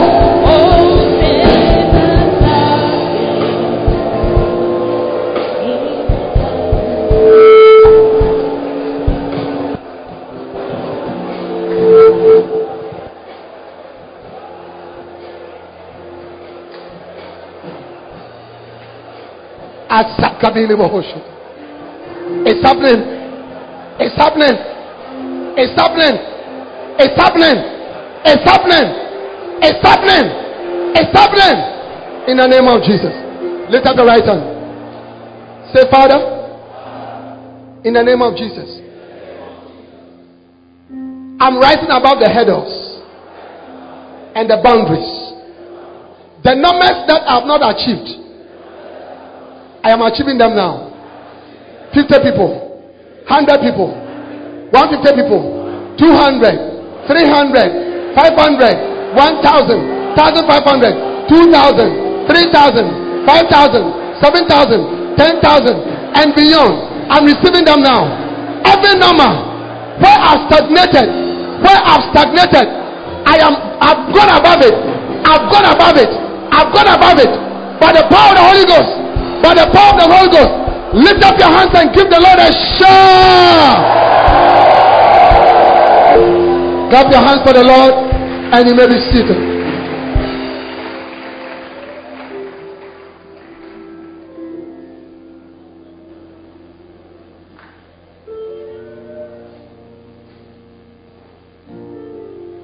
Number 4. You must have a mega church, because most pastors are deceived into thinking that the work is being done when it is not being done. Most pastors are deceived. Look, the work of winning souls into the kingdom is not being done. It's not being done. It's not being done. What did Jesus say in Matthew 9:36? When he saw the multitudes, he was moved with compassion on them. For they fainted and were scattered as sheep without a shepherd. Verse 37. Then said he to his disciples, the harvest is truly plenteous. The harvest is truly plenteous. The reason why you must have a mega church is because the harvest of souls is not being won. Pastors, let's understand that. There are a lot of winnable souls, but very few in our churches. Yes. And we are feeling comfortable. We have 150 people. We are feeling very comfortable. You have enough money to pay yourself. You have bought yourself a car. And you know the car that you are driving. You know it. When you go on the road once, you have to send it to the mechanic for 1 week. But you are happy with it. Listen. God has more in store for us. Hallelujah. Jesus said to the disciples in John 4:34-35, he said, lift up your eyes and see. Lift up your eyes and see the harvest. It is ripened. There are thousands upon thousands upon thousands of people in our villages, in our towns. You only have to listen to the election results and see how much we have failed as a church to win this world. Amen. And other religions have taken over. And we are just happy. How can you be happy? How can you be happy? Look, even if you have 1,000 people in your church, you can't rejoice. What is 1,000 compared with the sea of masses around you? That is my frustration every Sunday. God has blessed our church at Kologono. There are thousands of people in the church every Sunday. Every Sunday. But in the community in which my church is, on one street, end to end, you can meet hundreds of people. So what I have, I cannot rejoice. Pastor, don't rejoice. Church workers, help your pastors. We need to reap the souls. Now, there are 4 evil things that Satan has said to every pastor that I want all of you to overcome. 4 evil things. Number one, it is okay. It is okay. It is okay. Satan, he said, now that you can eat, you can drink, you have a room to stay, you can look after your wife, you have 55 people in the church, it is okay.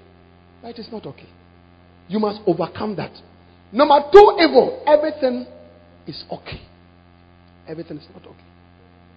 Number three, this is how far you can go in God. It is not true. The guys will say, Umale. This is how far you can go in God. It is not true. Every pastor sitting down here, there are 4 phases of your ministry. Yes.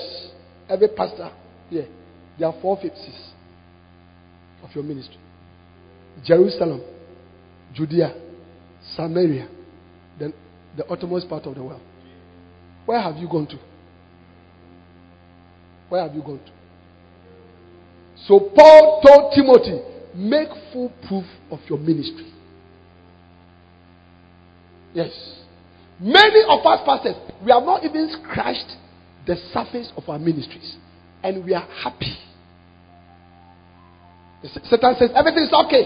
Everything is okay. This is how far you can come. And number 4, the work is done. These are all evil statements Satan has fed our spirit with. And that has made us to relax. But God says, woe is them who are at ease in Zion. We must have the spirit of Jesus, who said, no, go out there and let the house be filled. Let the house be filled. Hallelujah. The work is not done. Now, those of us in the north, how many churches are there? How many pastors are there? How many people are in the churches? Compared to the populations here. How many churches do we have in the villages? Idol worshippers have taken over. Other religions have taken over. How can we relax?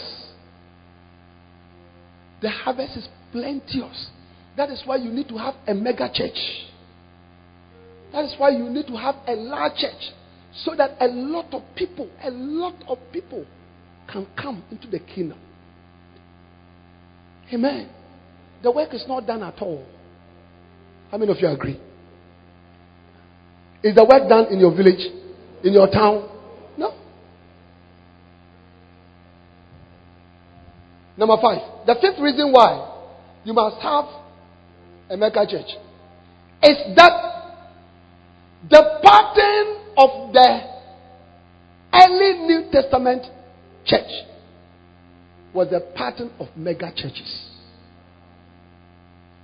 The pattern of the early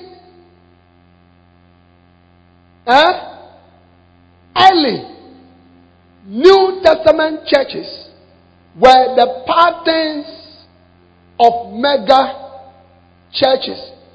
Look at Acts chapter 2 and verse 41. Are you there? Hallelujah. Then they that gladly received his word were baptized, and the same day there were added unto them about 3,000 souls. 3,000 souls. Wow. In one day. That's a mega church. And take note that the Holy Spirit is mentioning figures. Which means that, you see, some people say that, why do you mention the people who come to church? The Holy Ghost mentioned the numbers of people who came to church. Yes. Yes. Numbers are very important to God. Yeah. So in the Bible, God mentions numbers. God worked in 6 days. On the 7th day, he rested.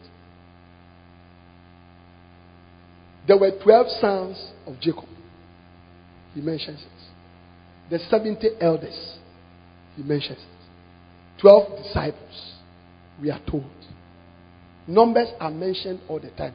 In fact, one whole book in the Bible is called Numbers. So numbers must be important to you. When you ask pastors, how's your church's attendance? Oh, there are a lot of people.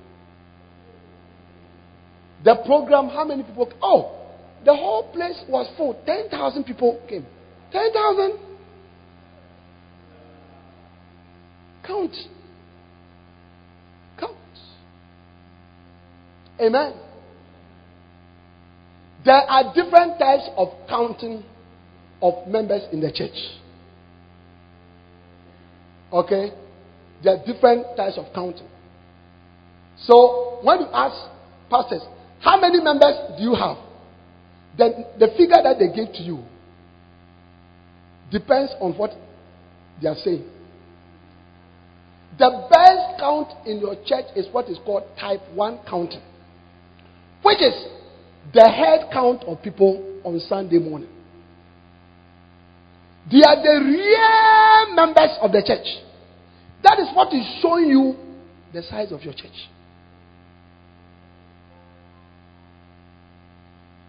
Another count is the number, I think type 2, is the number of members that are in the register. When people come to church, you write their name. So if you put all of them together, you have about 1,500 people who have attended your church since you started 3 years ago. But in terms of the regular attendees, they are only 50. And that is what is showing you the strength of your church. So stop saying that you have 250 people in the church. You don't have 250. The real people you have are the people that you count 1, 2, 3, 1, 2, 3, 4. In Lighthouse, that's what we use, type 1. How many people did you actually count? In a month, week by week, then we strike the average. That is your attendance in your church. And that helps you to know the extent of work that you are doing. Hallelujah. 3,000. Acts chapter 4. Acts chapter 4. Acts chapter 4. And as they spake unto the people, the priests and the captains of the temple and the Sadducees came upon them, being grieved that they taught the people and preached through Jesus the resurrection from the dead. And they lay hands on them and put them in hold unto the next day, for it was now eventide. Howbeit, many of them which heard the word believed, and the number of the men was about 5,000. 5,000 was added to the church. I'm explaining to you that you must believe God to build a large church, because in the Bible, the examples of the church were large churches. Large churches.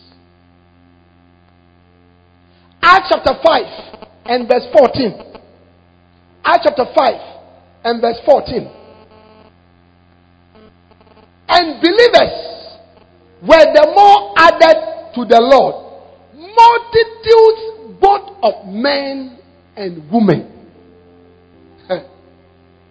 Hello? Multitudes. Multitudes. So listen. And then when you go on, Acts chapter 6 verse 1, he says, and when the number of the disciples were multiplied. Acts chapter 11 talks about how the grace of God was upon the Antioch church, that multitudes of people filled the church. By the time you follow the ministry of Paul, you see that sometimes when he came to a town, the whole town gathered. The churches were huge churches. So brother, lift up your eyes. Lift up your eyes and desire a big church. Be a New Testament church. New Testament churches were mega churches. Huge churches. Huge churches. Hallelujah. Yeah.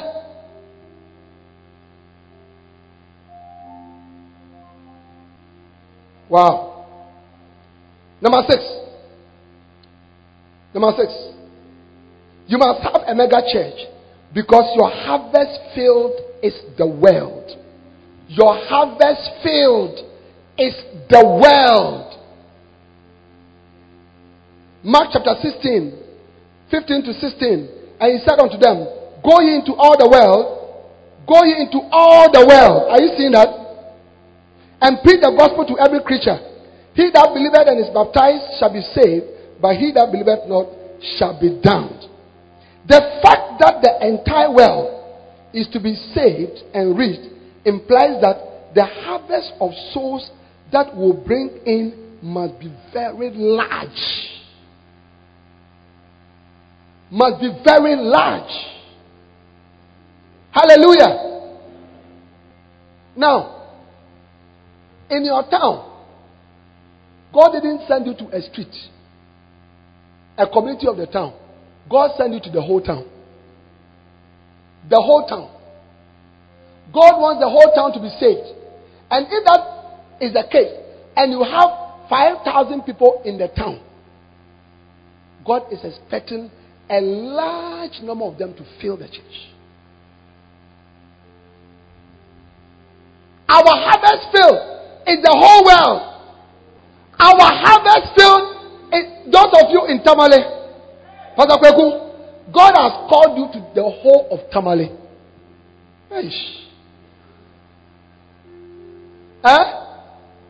Not to Vintim Estates. The whole of Tamale. Yeah. That is what God is looking for. We have been sent to the whole world. To every city where you are, every town. If that is the case, then it means God is expecting a large harvest. How many reasons do you have? 6. While talking on this point, let me add the 7th one. You must have a mega church because God is expecting at least 1/4 of the people in your town to be saved into the churches. God is expecting at least 1/4 of the people in your town. What is the population of Tamale? What is the population? 500,000. If there are 500,000 people in Tamale, God is expecting at least 125,000 people to fill our churches. He said, Bishop, what do you mean by that? Now, the parable of the sower. The parable of the sower. Jesus said, when the sower went to sow, alright, 1/4 of them fell by the roadside. The birds ate them. 1/4 fell on stony ground. Alright? And they didn't amount to much. 1/4 fell among thorns. And they were choked. Only 1/4 fell among good ground. In other words, of the 100% seed that were sown, only 1/4 did well and became fruitful. So God is expecting at least 1/4. At least 1/4 of the people in our villages. So when you go today, go and find the population of your church, of your town, of your village, of your city, and divide it by 4. God is expecting that when we add all our churches together in Tamale, at least 125,000 people will be saved. Let me ask you a question. I don't know the number of churches that exist in Tamale. I don't know. But let's take it that there are 1,000 churches in Tamale. Would there be 1,000 churches in Tamale? Or 500? Churches. Different churches, denominations, In Accra we have more. Alright? But let's say there are 500. Would there be 500? Individual churches. Methodist church, this church, this church. Man of God, there will not be 500. Now let's give ourselves 500. What is the average size of a church? Most churches, in terms of the average size, it's about 70 people. Yeah. They can be more, they can be less. Let's even take it to be 100. 100 by 500 is what? How much is that? 50,000. 50,000. If there are 500 churches, single churches, and there are 100 people on the average in them, it gives us 50,000. And I tell you, in most of our churches, there are not 100 people. No. How many of you agree with me? How many of you agree with me? Oh yeah. In most of our churches, there are not 100 people. Can you imagine? 50,000. And God is expecting at least 125,000. So we are falling far low beyond our quota. Our 1/4 quota. So everybody here have the desire to increase your quota. If you have 50 people, believe God to increase it. Amen. Now, Joy, remind me. Tomorrow evening, I want you to do something prophetic. When you are coming for the conference, I want you to take a small piece of paper and write on it the size of church that you are believing God for in the next 5 years.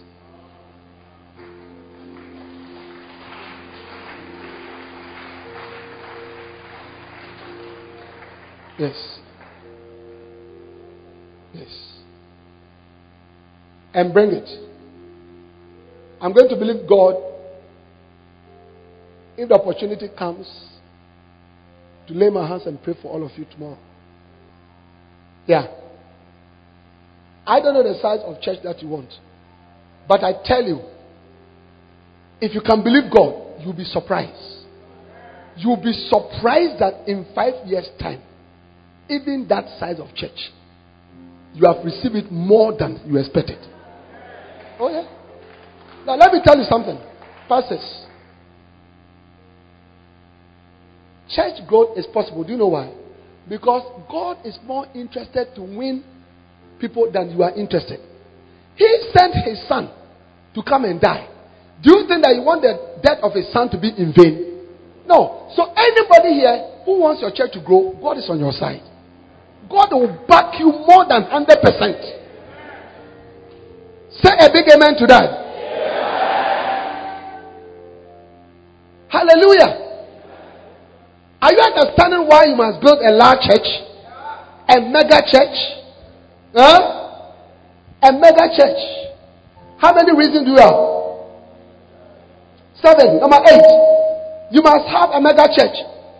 Because having a large church means that more souls have been won into the kingdom. Having a large church means that more souls have been won into the kingdom. Number 9, you must have a mega church, because in a mega church, more workers and laborers are released for the work of God. More laborers and workers are released for the work of God. Yeah. Because what did Jesus say in Matthew 9:35? He said, "Pray ye to the Lord of the harvest that He will send forth more laborers." When your church is 20 people, you have very few people to work with. When it's 40 people, you have few people. They become burdened. But when the church is large, you have a lot of people who can do different things. That is why the bigger the church, the faster it grows. Because you have more people who are doing things.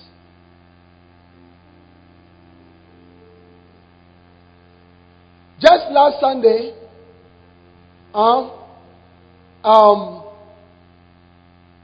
3 Sundays ago, I sent away 32 people to go and start 16 churches in pairs. They should go and start 16 churches. They've all gone to start. And just last Sunday, I released 80 people to go and start more cells. More cells. Yeah. Yeah. 2 months ago, I called one of the pastors in one of my cells. I said, start another choir. Start another choir. We have about 6 choirs. I said, start another one.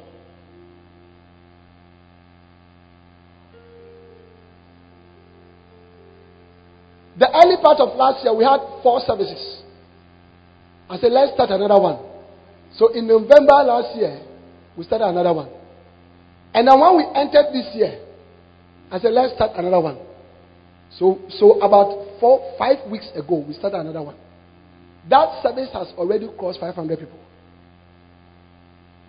We are running 6 outdoor services on a Sunday morning from 6:30. You can't do that if you don't have workers. Every service I have has its own pastors, has its own ashes, has its own prayer ministry, has its own choir, has its own new believer school teachers. Every service has its own. They don't crisscross. I'm the only one that I preach in 4 of them every Sunday. I used to preach in all. Then last year I said, look, we should share in the burden. I called 2 pastors. I said, look, I'm giving you 2 services. Pastors, you need more laborers to help you. More laborers. More. Yes. But you can't have more laborers if the church is small. And some people have left your church because they are tired. Always you are calling on them. There were some 2 rich people in your church. They have run away from the church. Every day, they should buy drums. They should buy this, congas. They should buy this. They should buy this. They are tired. They have run away. But when you have a lot of rich people in the church, they share the burden. Can I have an amen?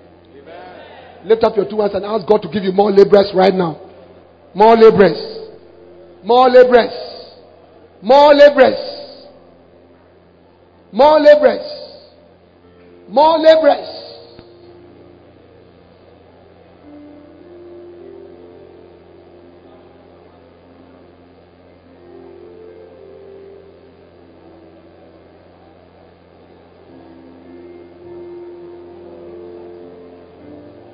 Hallelujah. You must have a mega church, because in a mega church, more people are involved in prayer against the power of the prince of the air. Hey, we need to intercede for the church. We need to bind Satan every day. Yeah, every day. Paul said in Ephesians 6:12, we wrestle not against flesh and blood, but against principalities, powers, spiritual wickedness in high places, rulers of darkness, evil spirits, witches that have taken over the atmosphere of your church. And you need to bombard the atmosphere with prayer every time. But you see, you can only do that when you have a lot of people. You can only do that when you have a lot. Otherwise, you'll be the only person praying. Yeah. In my church, there are different levels of prayer. Different levels. Pastors are praying. The shepherds are praying. Every shepherd must pray at least 1 hour every day. Every lay pastor must pray at least 2 hours every day. Every full-time pastor must pray at least 5 hours every day. On Saturdays, we prepare something called prayer bomb. A prayer bomb that we throw against Satan and his agents to destroy them, so we can have victory in the Sunday service. In that prayer bomb, every shepherd Saturday evening must pray 1 hour. Yeah. And we have like 450 of them. So that is 450 hours. Every pastor must pray at least 3 hours Saturday night. I have 20 of them. 3 by 20, that is 60. Plus 450, that is 510 hours of prayer. We put it together against Satan.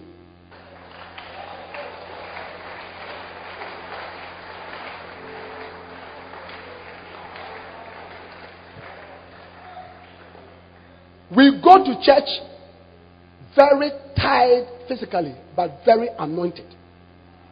Yeah. We bind evil spirits. We bind the devil. We ask that God will fill the church. We ask that the Holy Spirit will bring the people who came last week, and that He should bring in more people, new people. We ask that the Holy Spirit will bring sinners to be saved. The backsliding should be brought to be restored. We pray that the needs of the people, as they come to church, will be filled. We, the pastors, we pray that the Lord will anoint us and give us revelation for the people. Yeah. We are praying throughout the evening to the night. Then, every day of the month, we have what we call prayer rotation. A group in the church is praying. A group in the church. Give me my phone. A group in the church. We have divided the church into many small groups. Amen. Why, Pastor Sammy? Take the mic and explain to them how the prayer rotation is organized. You see, because this conference, we are not talking about theory. I want to teach you practical things that you must do in the church. He is in charge of that. Yes, go ahead. So, like Bishop said, we have a group in the church that prays every day. So we have broken the church into small groups. We have the projection ministry. We have the choir.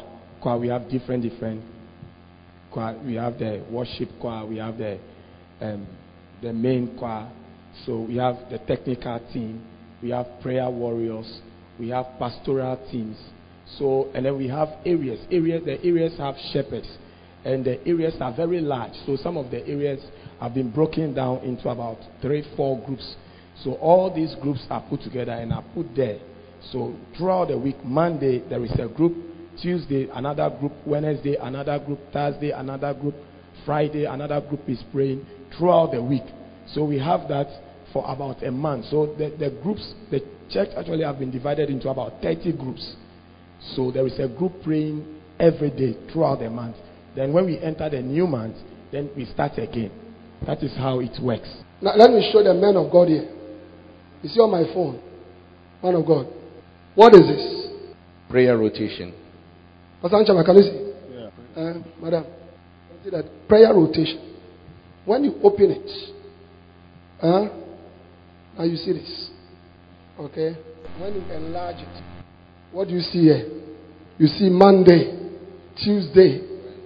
Sunday, Monday, Tuesday, Wednesday, Thursday, Friday, Saturday, Sunday. It starts again. So this is this month of April, from beginning to end. And then you see the different groups that he's talking about. Broken down. So every day of this month, when I sleep, a group is praying. The month is covered up of prayer. I spoke to you about prayer this morning. Do you remember the scripture that I gave to you? What was the scripture? I can't hear you. What? You have forgotten already. Jeremiah 10:21.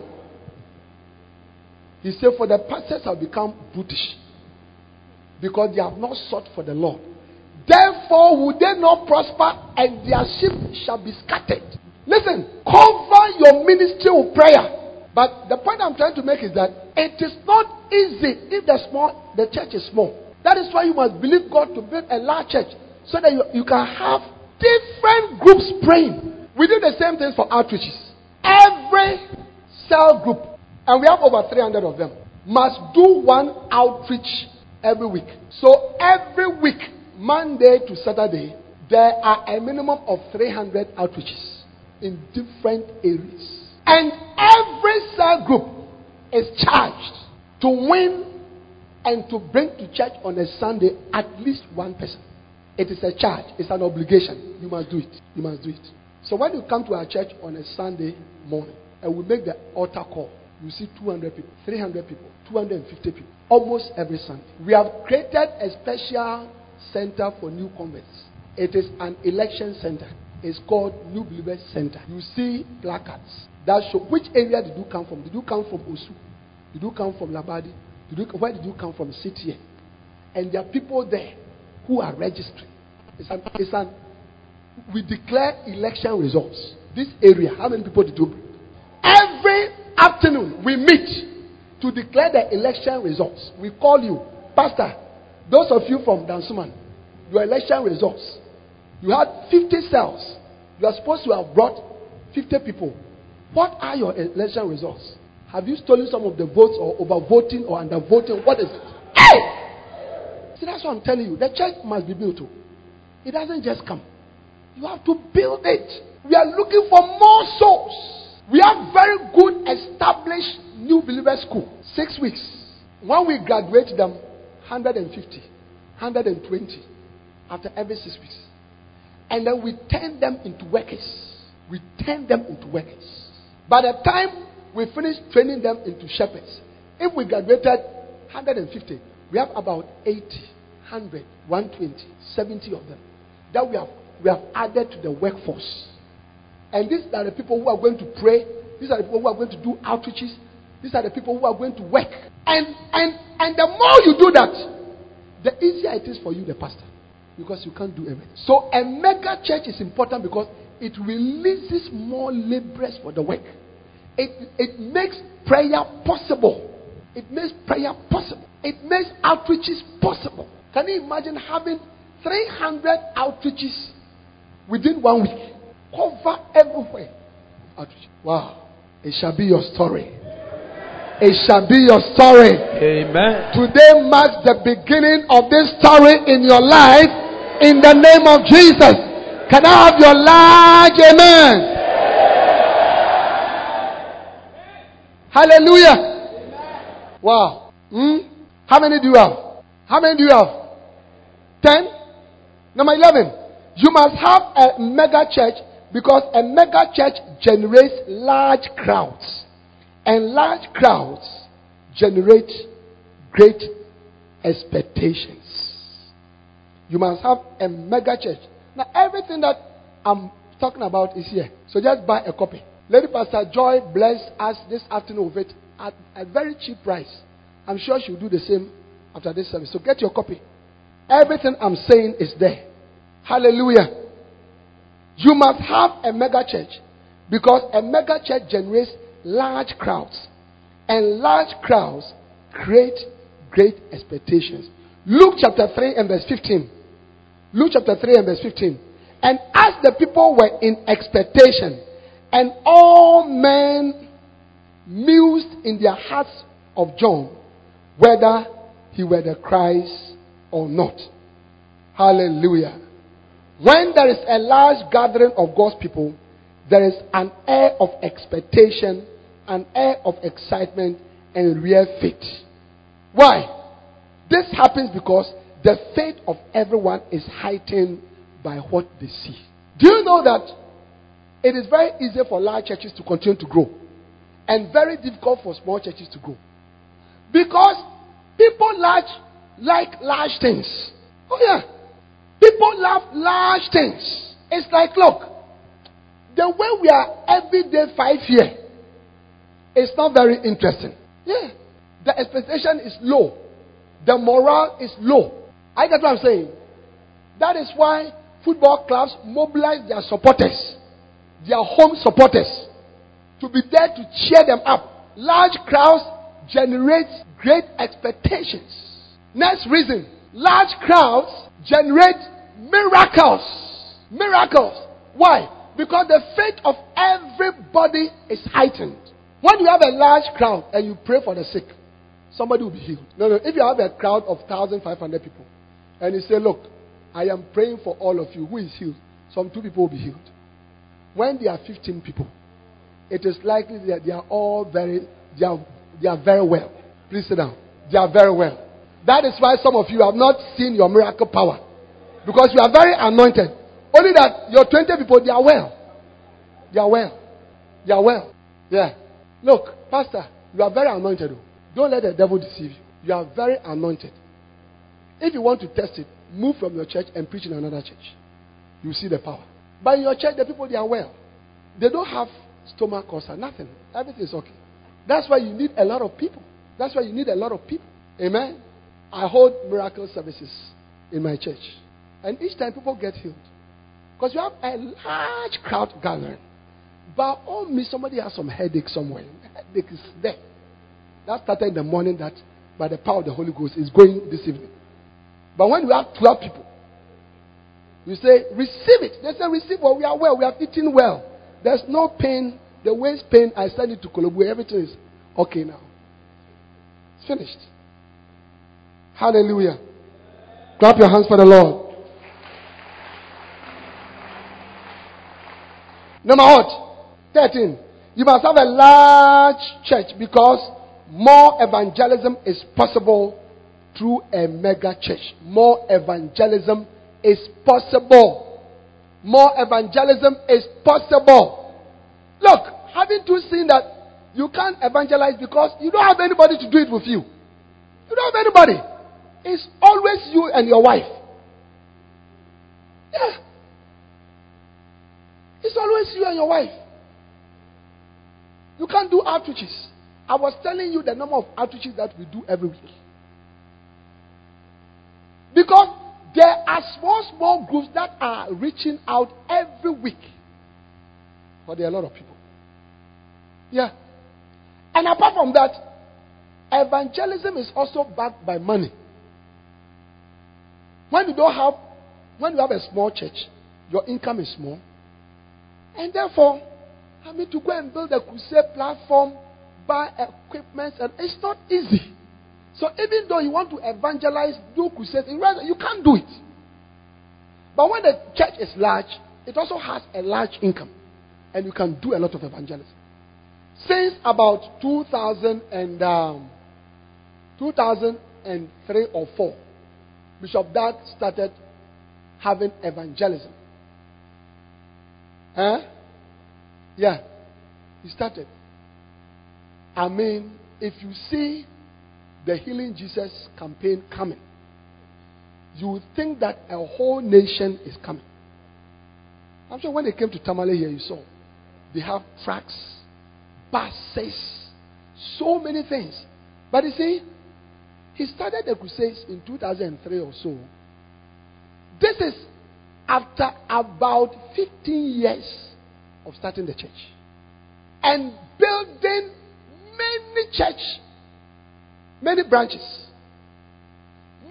many branches all over the world. And that is why you can have crusades, because the churches support evangelism. How many of you understand that? Yeah. So a large church makes evangelism possible. That is why you should believe God. Some of you really want to reach out to the whole of the north. But you realize that you can't do it. The burden is in you, but you can't do it. So believe God to build a large church, so that your large church will have a large income. And then with that income, your evangelism will be possible. Hallelujah. What do you think? Is it a good idea? Next one. You must have a mega church, because a mega church has a larger and greater income that can be used for the work of God. A mega church has a larger and greater income that can be used for the work of God. An example is what I've said, evangelism. When you have more money, you can do a lot of things for the Lord. You can build church buildings. Yes. Some of you really need a church building.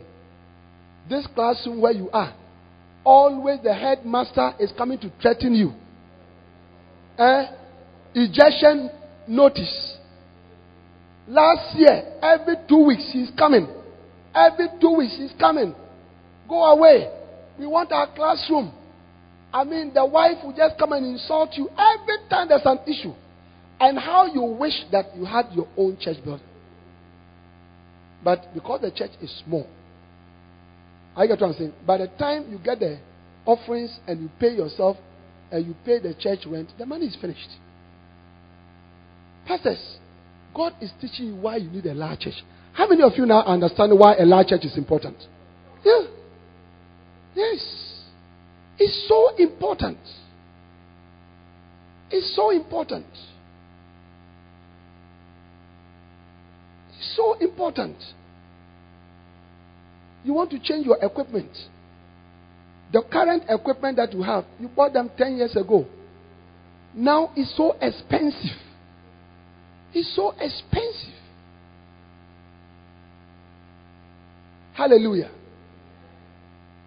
But I see God taking you to another level. I see God taking you to another level. Your income is increasing. I say your income is increasing. You can do all things through Christ, which strengtheneth you. Can I have an amen? Hallelujah. Wow. Next one. You must have a mega church because special ministries which take care of special needs will develop within a mega church. You must have a mega church because special ministries which take care of special needs will develop within a mega church.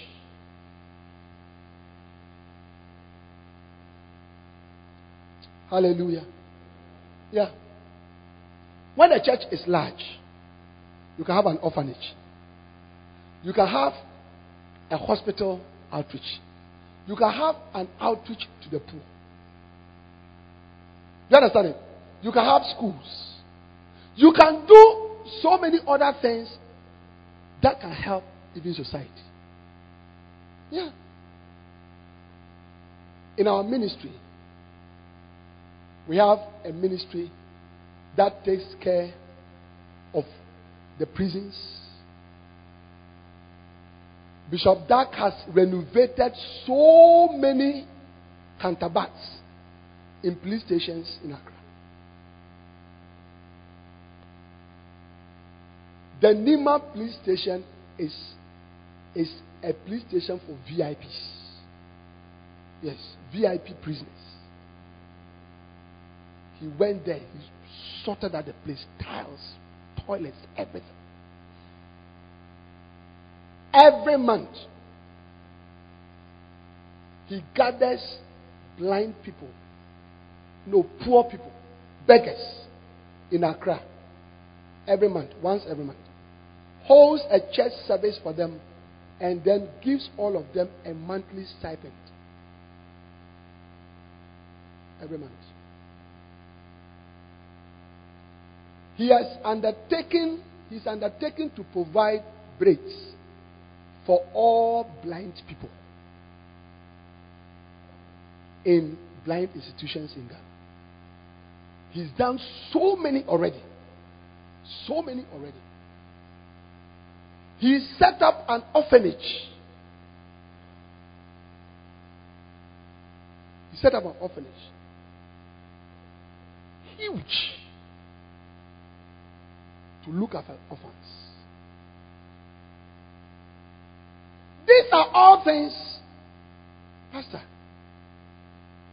that can only be possible if you have a large income. How many of you agree? And all of us here want to do things like that.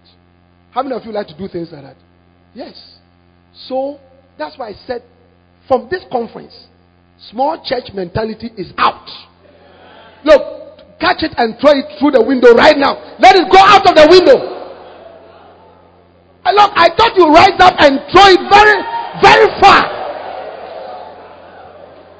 Small church mentality. Pieko. Eko. call. Yeah. We used to do. Wow. That is why I told you. From today, every morning when you wake up, you say, God, thank you that you have made me a mega church pastor. You let people laugh at you. But wisdom is justified by her children. You see it. You will become what you say. You will become what you say.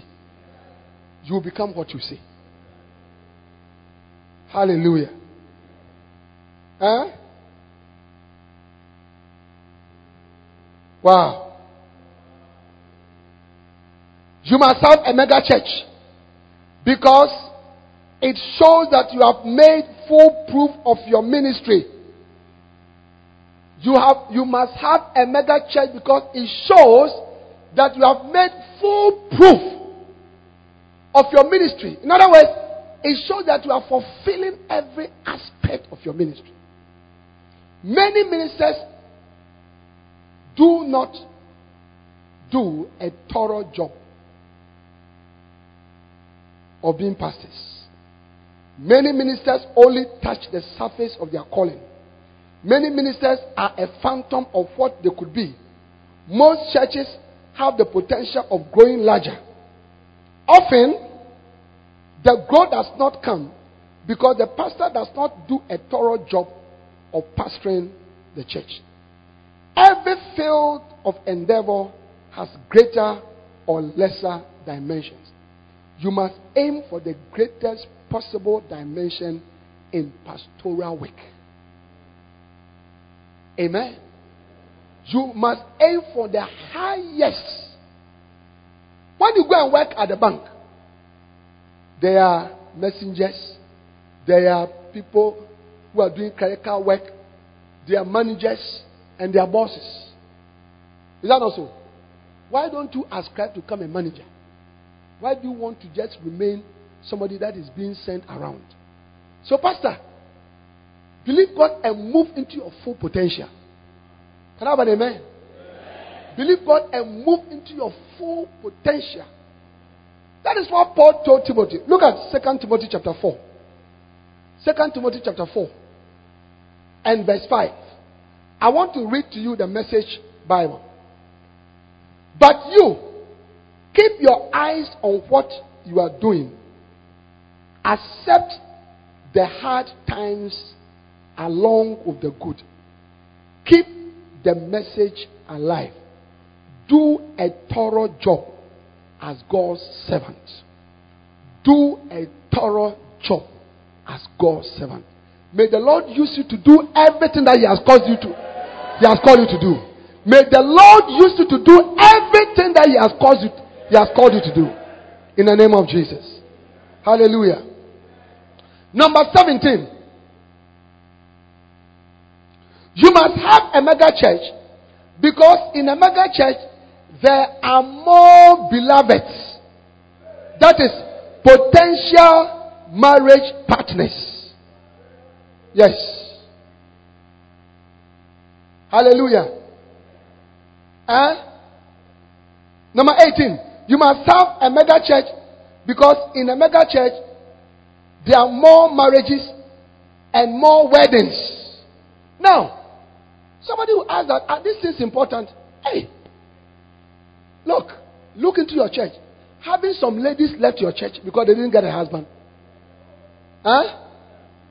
Having some brothers left the church because when they look at all the ladies there, they can't marry any of them. In a large church, there are all possible marriage partners. Because your church members, like you, have their taste.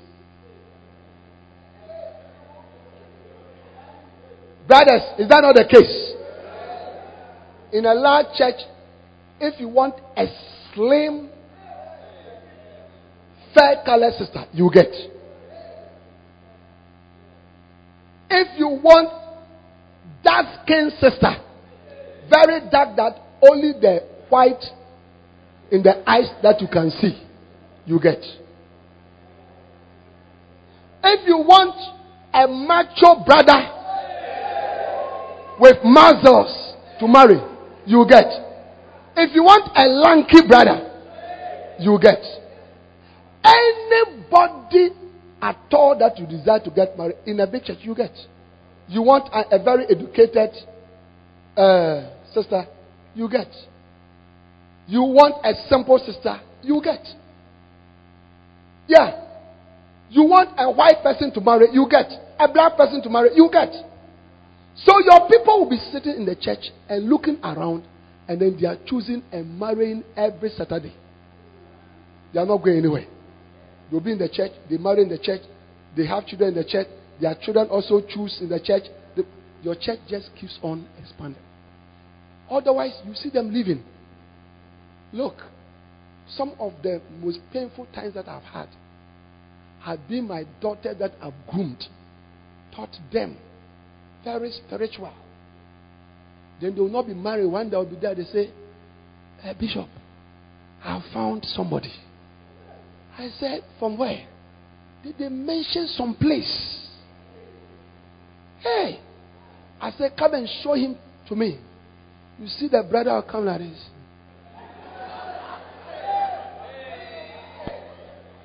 And come and carry my daughter away. Oh! How many of you have experienced that? Yeah. But as the church grows, oh, you even look at your sheep and say, you and you, come and see me in the office. Well, haven't you seen yourself? Are you blind? Come on, just get happy and then be happy. No, because the sheep, they are blind though. They can't see. So one of the things that as a pastor you should do is to help them to see.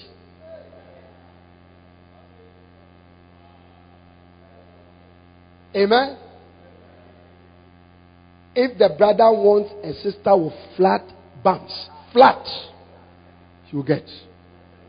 If you want a sister with Mount Kilimanjaro type of bumps,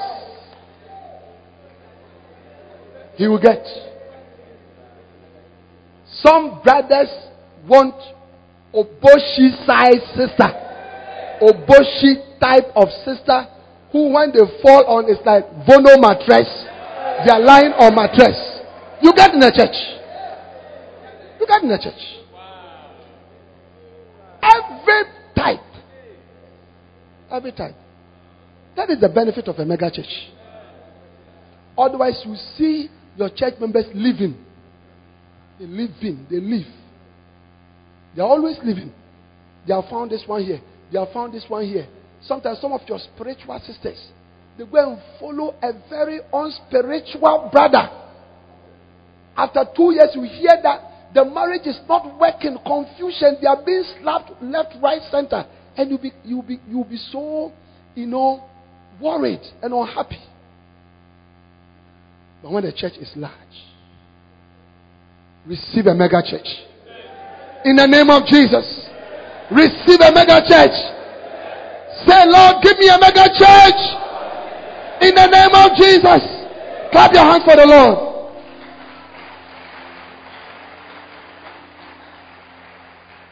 Hallelujah. How many do you have? Number 19. You must have a mega church because there are more contacts and more connections through the people in the mega church. Yes. Galatians chapter 6 and verse 10. As ye have therefore opportunity, let us do good unto all men, especially unto them who are of the household of faith. When the church is large, the church becomes like a nation. It becomes like a nation. Your church members can be found everywhere. Everywhere. Look, sometimes I get so embarrassed. I go to a place, so this place, nobody knows me. Then someone says, oh, Bishop. And I'm like, wow, here too. Here too. Yeah.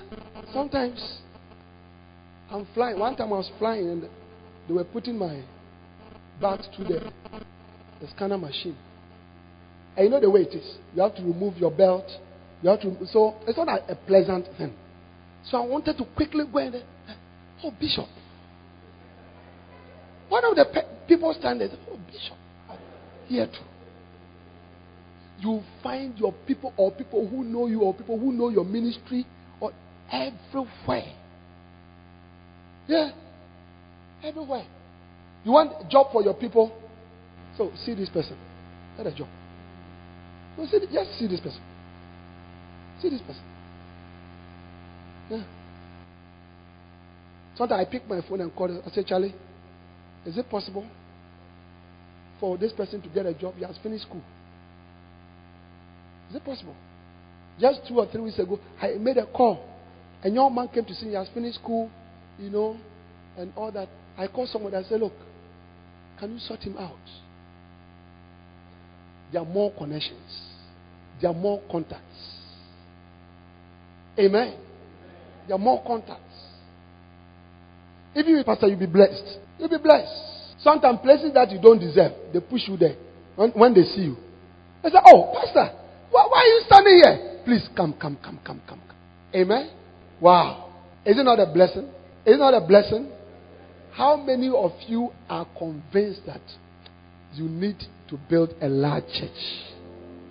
You need a large church. You need it. You need it. I mean, from all these reasons that I've shown you from the scriptures, you are going out of fear and you are going to build a large church. Number 20, you must have a mega church, because in a mega church, there's always a large pool of employers who can help the church members. Yes. Number 21, you must have a mega church because all the different needs of the congregations can be met through the mega church. All the different needs of the congregation can be met through the mega church. Wow. How many do you have? Number 22. You must have a mega church because a mega church is a force to reckon with, and it becomes a nation within a nation. A mega church is a force to reckon with, and it becomes a nation within a nation. Yeah.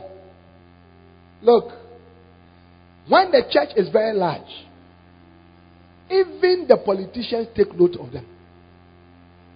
And they are very careful how to deal with them. We were all in this country when the PNDC brought a law that all churches must register. And the Catholic Church says, we won't do it. That's all. They saved all of us. We should forever be grateful to our Catholic brothers. Left to us alone, mushroom churches, it will have been the end of your ministry. But you see, the Catholic Church is a force to reckon with. Yeah? And even their charismatic churches, that now, they are forces to reckon with. Hey, we did an election in this country. I think the difference was 20,000 or something. Or, one of the elections, the difference was 20,000 or something. We have charismatic churches in this country that can fill stadiums. The Crossport Stadium is 50,000. So if the election needs just 20,000 difference, think twice before you deal with such people. That's why around this time you see the politicians, they are trying to enter the churches. They are trying to come. One of our bishops was telling me how in his church they were having a social program. So they were giving people opportunity to speak, the elders of the church. Then there was one guy there who said, oh, he also wanted to say something. They said, okay. When they gave him the mic, he said, my name is Honorable Susan. I'm the assemblyman. The bishop said, look, sit down, sit down, sit down, sit down. Sit down, sit down, sit down. Yeah. May your church become a force. May your church become a force. May your church become a force in the name of Jesus. Yeah. Archbishop Idahosa, when he was alive, the then military government in Nigeria, one of them, arrested one of his sons in ministry. Was also high up there. They arrested him. When he heard it, when Archbishop heard it, he took his phone and called the president, the military leader, and said, that person is my son. It's my son. They went to him and said, look, go home, go home. If this man is your father, go home. May that become your story in the name of Jesus. But I see some of us here, they can arrest you by the roadside. A whole head pastor of your church. You will see some Bojua officer be harassing you.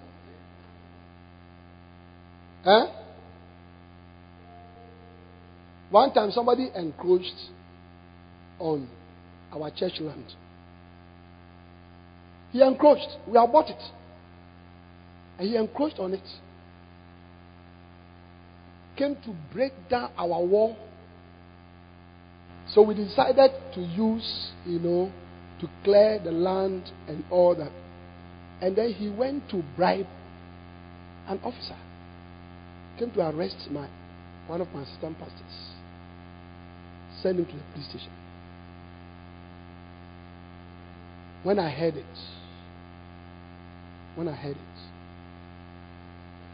I drove straight to the topmost officer in the country. And I said, what is this? What is this? See, this is what, when your officers do, it doesn't make people to respect. But you see, you can't drive.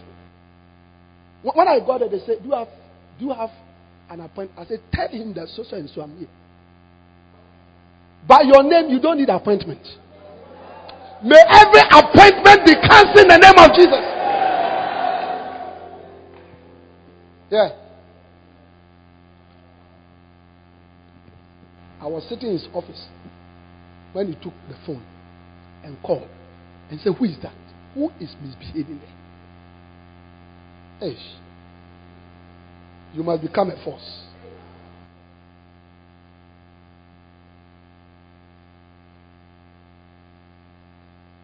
When I went to the police station to go and bail my pastor, when I got there,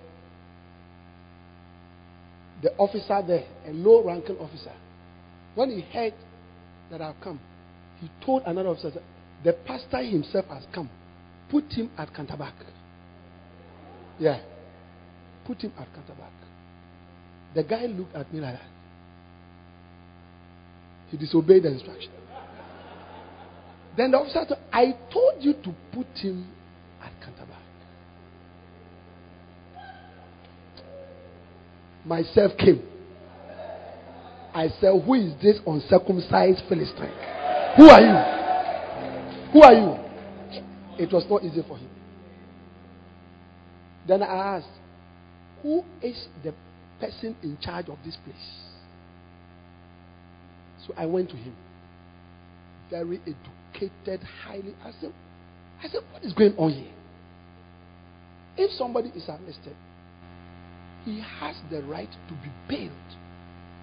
If I come to bail him, is there a problem? I said, I beg you. Sit down. He called the officer who was. When the guy came, he was shocked. Because when he came, I was sitting in chair, I've crossed my leg like this. He was trembling like that. He was trembling. So I said, why do you behave like that? He said, oh, something. Hey, you must become a force. When they hear your name, they must know that an anointed man of God May the fear of you and your ministry fall on the people in the name of Jesus.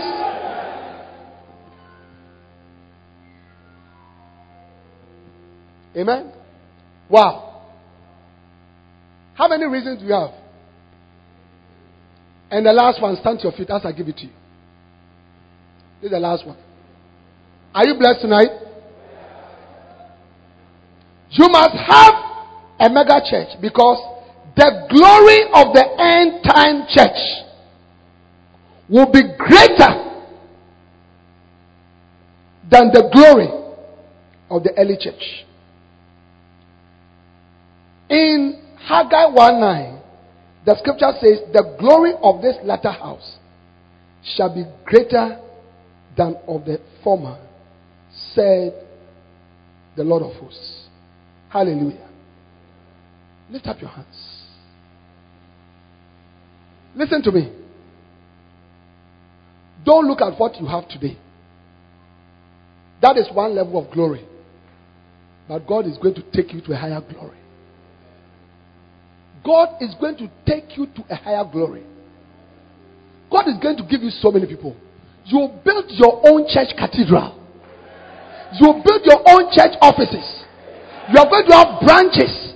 You are going to have pastors. You are going to have churches all over. God is going to give you a mega church. Lift up your hands and ask God to give you a mega church right now.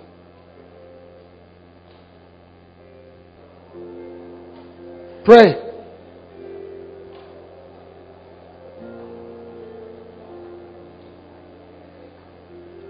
Ask the Lord to give you a mega church. A man can receive nothing except it is given to him from above. God is the one that gives the increase. Lift up your voice and pray.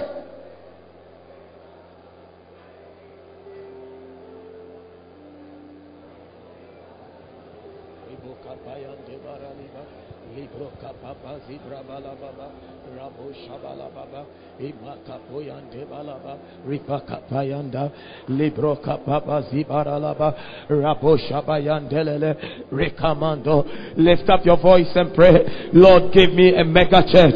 Lord, give me a mega church. Lord, give me a mega church. Lord, I want to be a mega church pastor. A mega church pastor.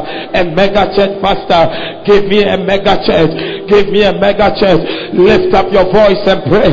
Oh Lord, give us mega churches. Libro Kapama Zibayanda Ibro Kapapa Zovara Libaya Rabonda Balibre Kapaya Rosima Kova Kabayande Ibro Seve Kambo Labro Kabaya Ibro Bazonda Bakabalindo Imande Balova Kabayata Razobre Kebalova Yabalabaro Imanda Lebra Kova Laba Yakaba. Lord, give me a mega church.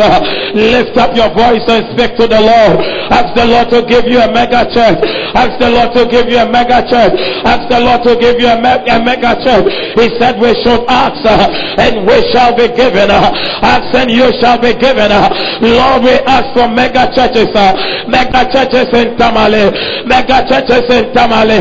Mega churches in the northern region. Mega churches in Wa. Mega churches in Bogatanga. Mega churches in Bogatanga. But mega churches, Lord.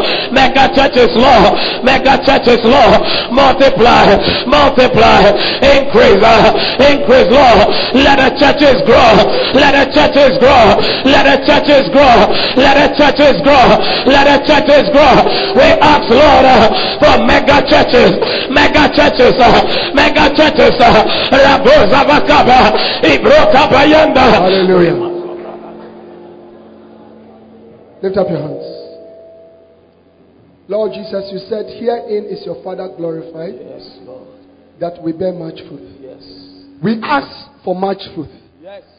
We ask for increase in our churches. Yes, Lord. We ask for supernatural growth. Yes. We ask for growth that comes from you. Yes, Lord. Let every church here, every ministry here begin to multiply. In Jesus' By the power of the Holy Ghost. Amen. By the power of the Holy Ghost. Amen. Let every church begin to multiply. Amen. In the name of Jesus. Amen. In the name of Jesus. Amen. In the name of Jesus. Amen. In the name of Jesus. Amen. In the name of Jesus. Amen. Let the little one, yes, Lord, become thousands. Yes, Lord. Let the little one, yes, become thousands. Amen. And now we claim the blessings of Rebecca. Yes. To whom the brother said, you are our sister Rebecca. Oh yes. And you shall become the mother of thousands of thousands. Yes, Lord. Receive that blessing now. I receive it. In the name of Jesus. Amen. Multiply churches. Amen. Your one church is becoming 5 churches. In Jesus' name. Your 5 churches are becoming 20 churches. In Jesus' name. Your 20 churches are becoming 50 churches. In Jesus' name. Receive branch multiplications. I receive it. Branch multiplications. I receive it. Receive multiplication of laborers. I receive it. More prayer force. I receive more it. outreaches. I receive it. In the name of Jesus. Amen. More laborers. I receive it. Receive more laborers. I receive it. More assistants. I receive more it. workers. I receive it. And now receive more money. I receive. Receive it. More money. I receive. More income. Yes. Father, give us more money. Yes. To do more for you. Yes. More money. Yes. Give us more money. Yes, Lord. Give us more money. Yes, Lord. To build churches. Yes, Lord. To have crusades. Yes, Lord. To buy equipment. Yes, Lord. To send pastors. Yes, Lord. To start branches. Yes, Lord. More money, Lord. More money. In the name of the Lord Jesus. And now give us more church buildings. More. And give us more land. Yes, Lord. Give us more influence. Yes. More power. Yes. We thank you. Yes. And we give you the praise. In the name of Jesus. Amen. I will never be the same again. We believe you have been blessed by this message. We invite you to worship with us at the Lighthouse Chapel International, Light of the World Cathedral, Kolegono, opposite the Kolebu main gate. Our service times are early rain service, 6:30 to 8:15 a.m.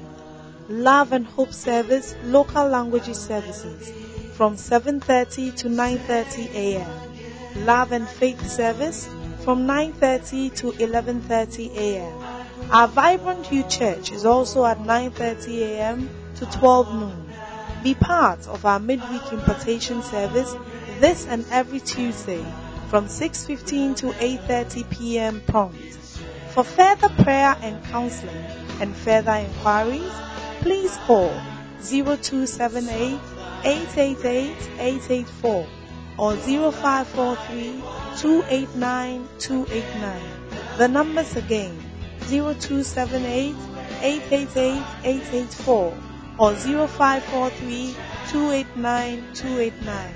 God bless you. To glorify your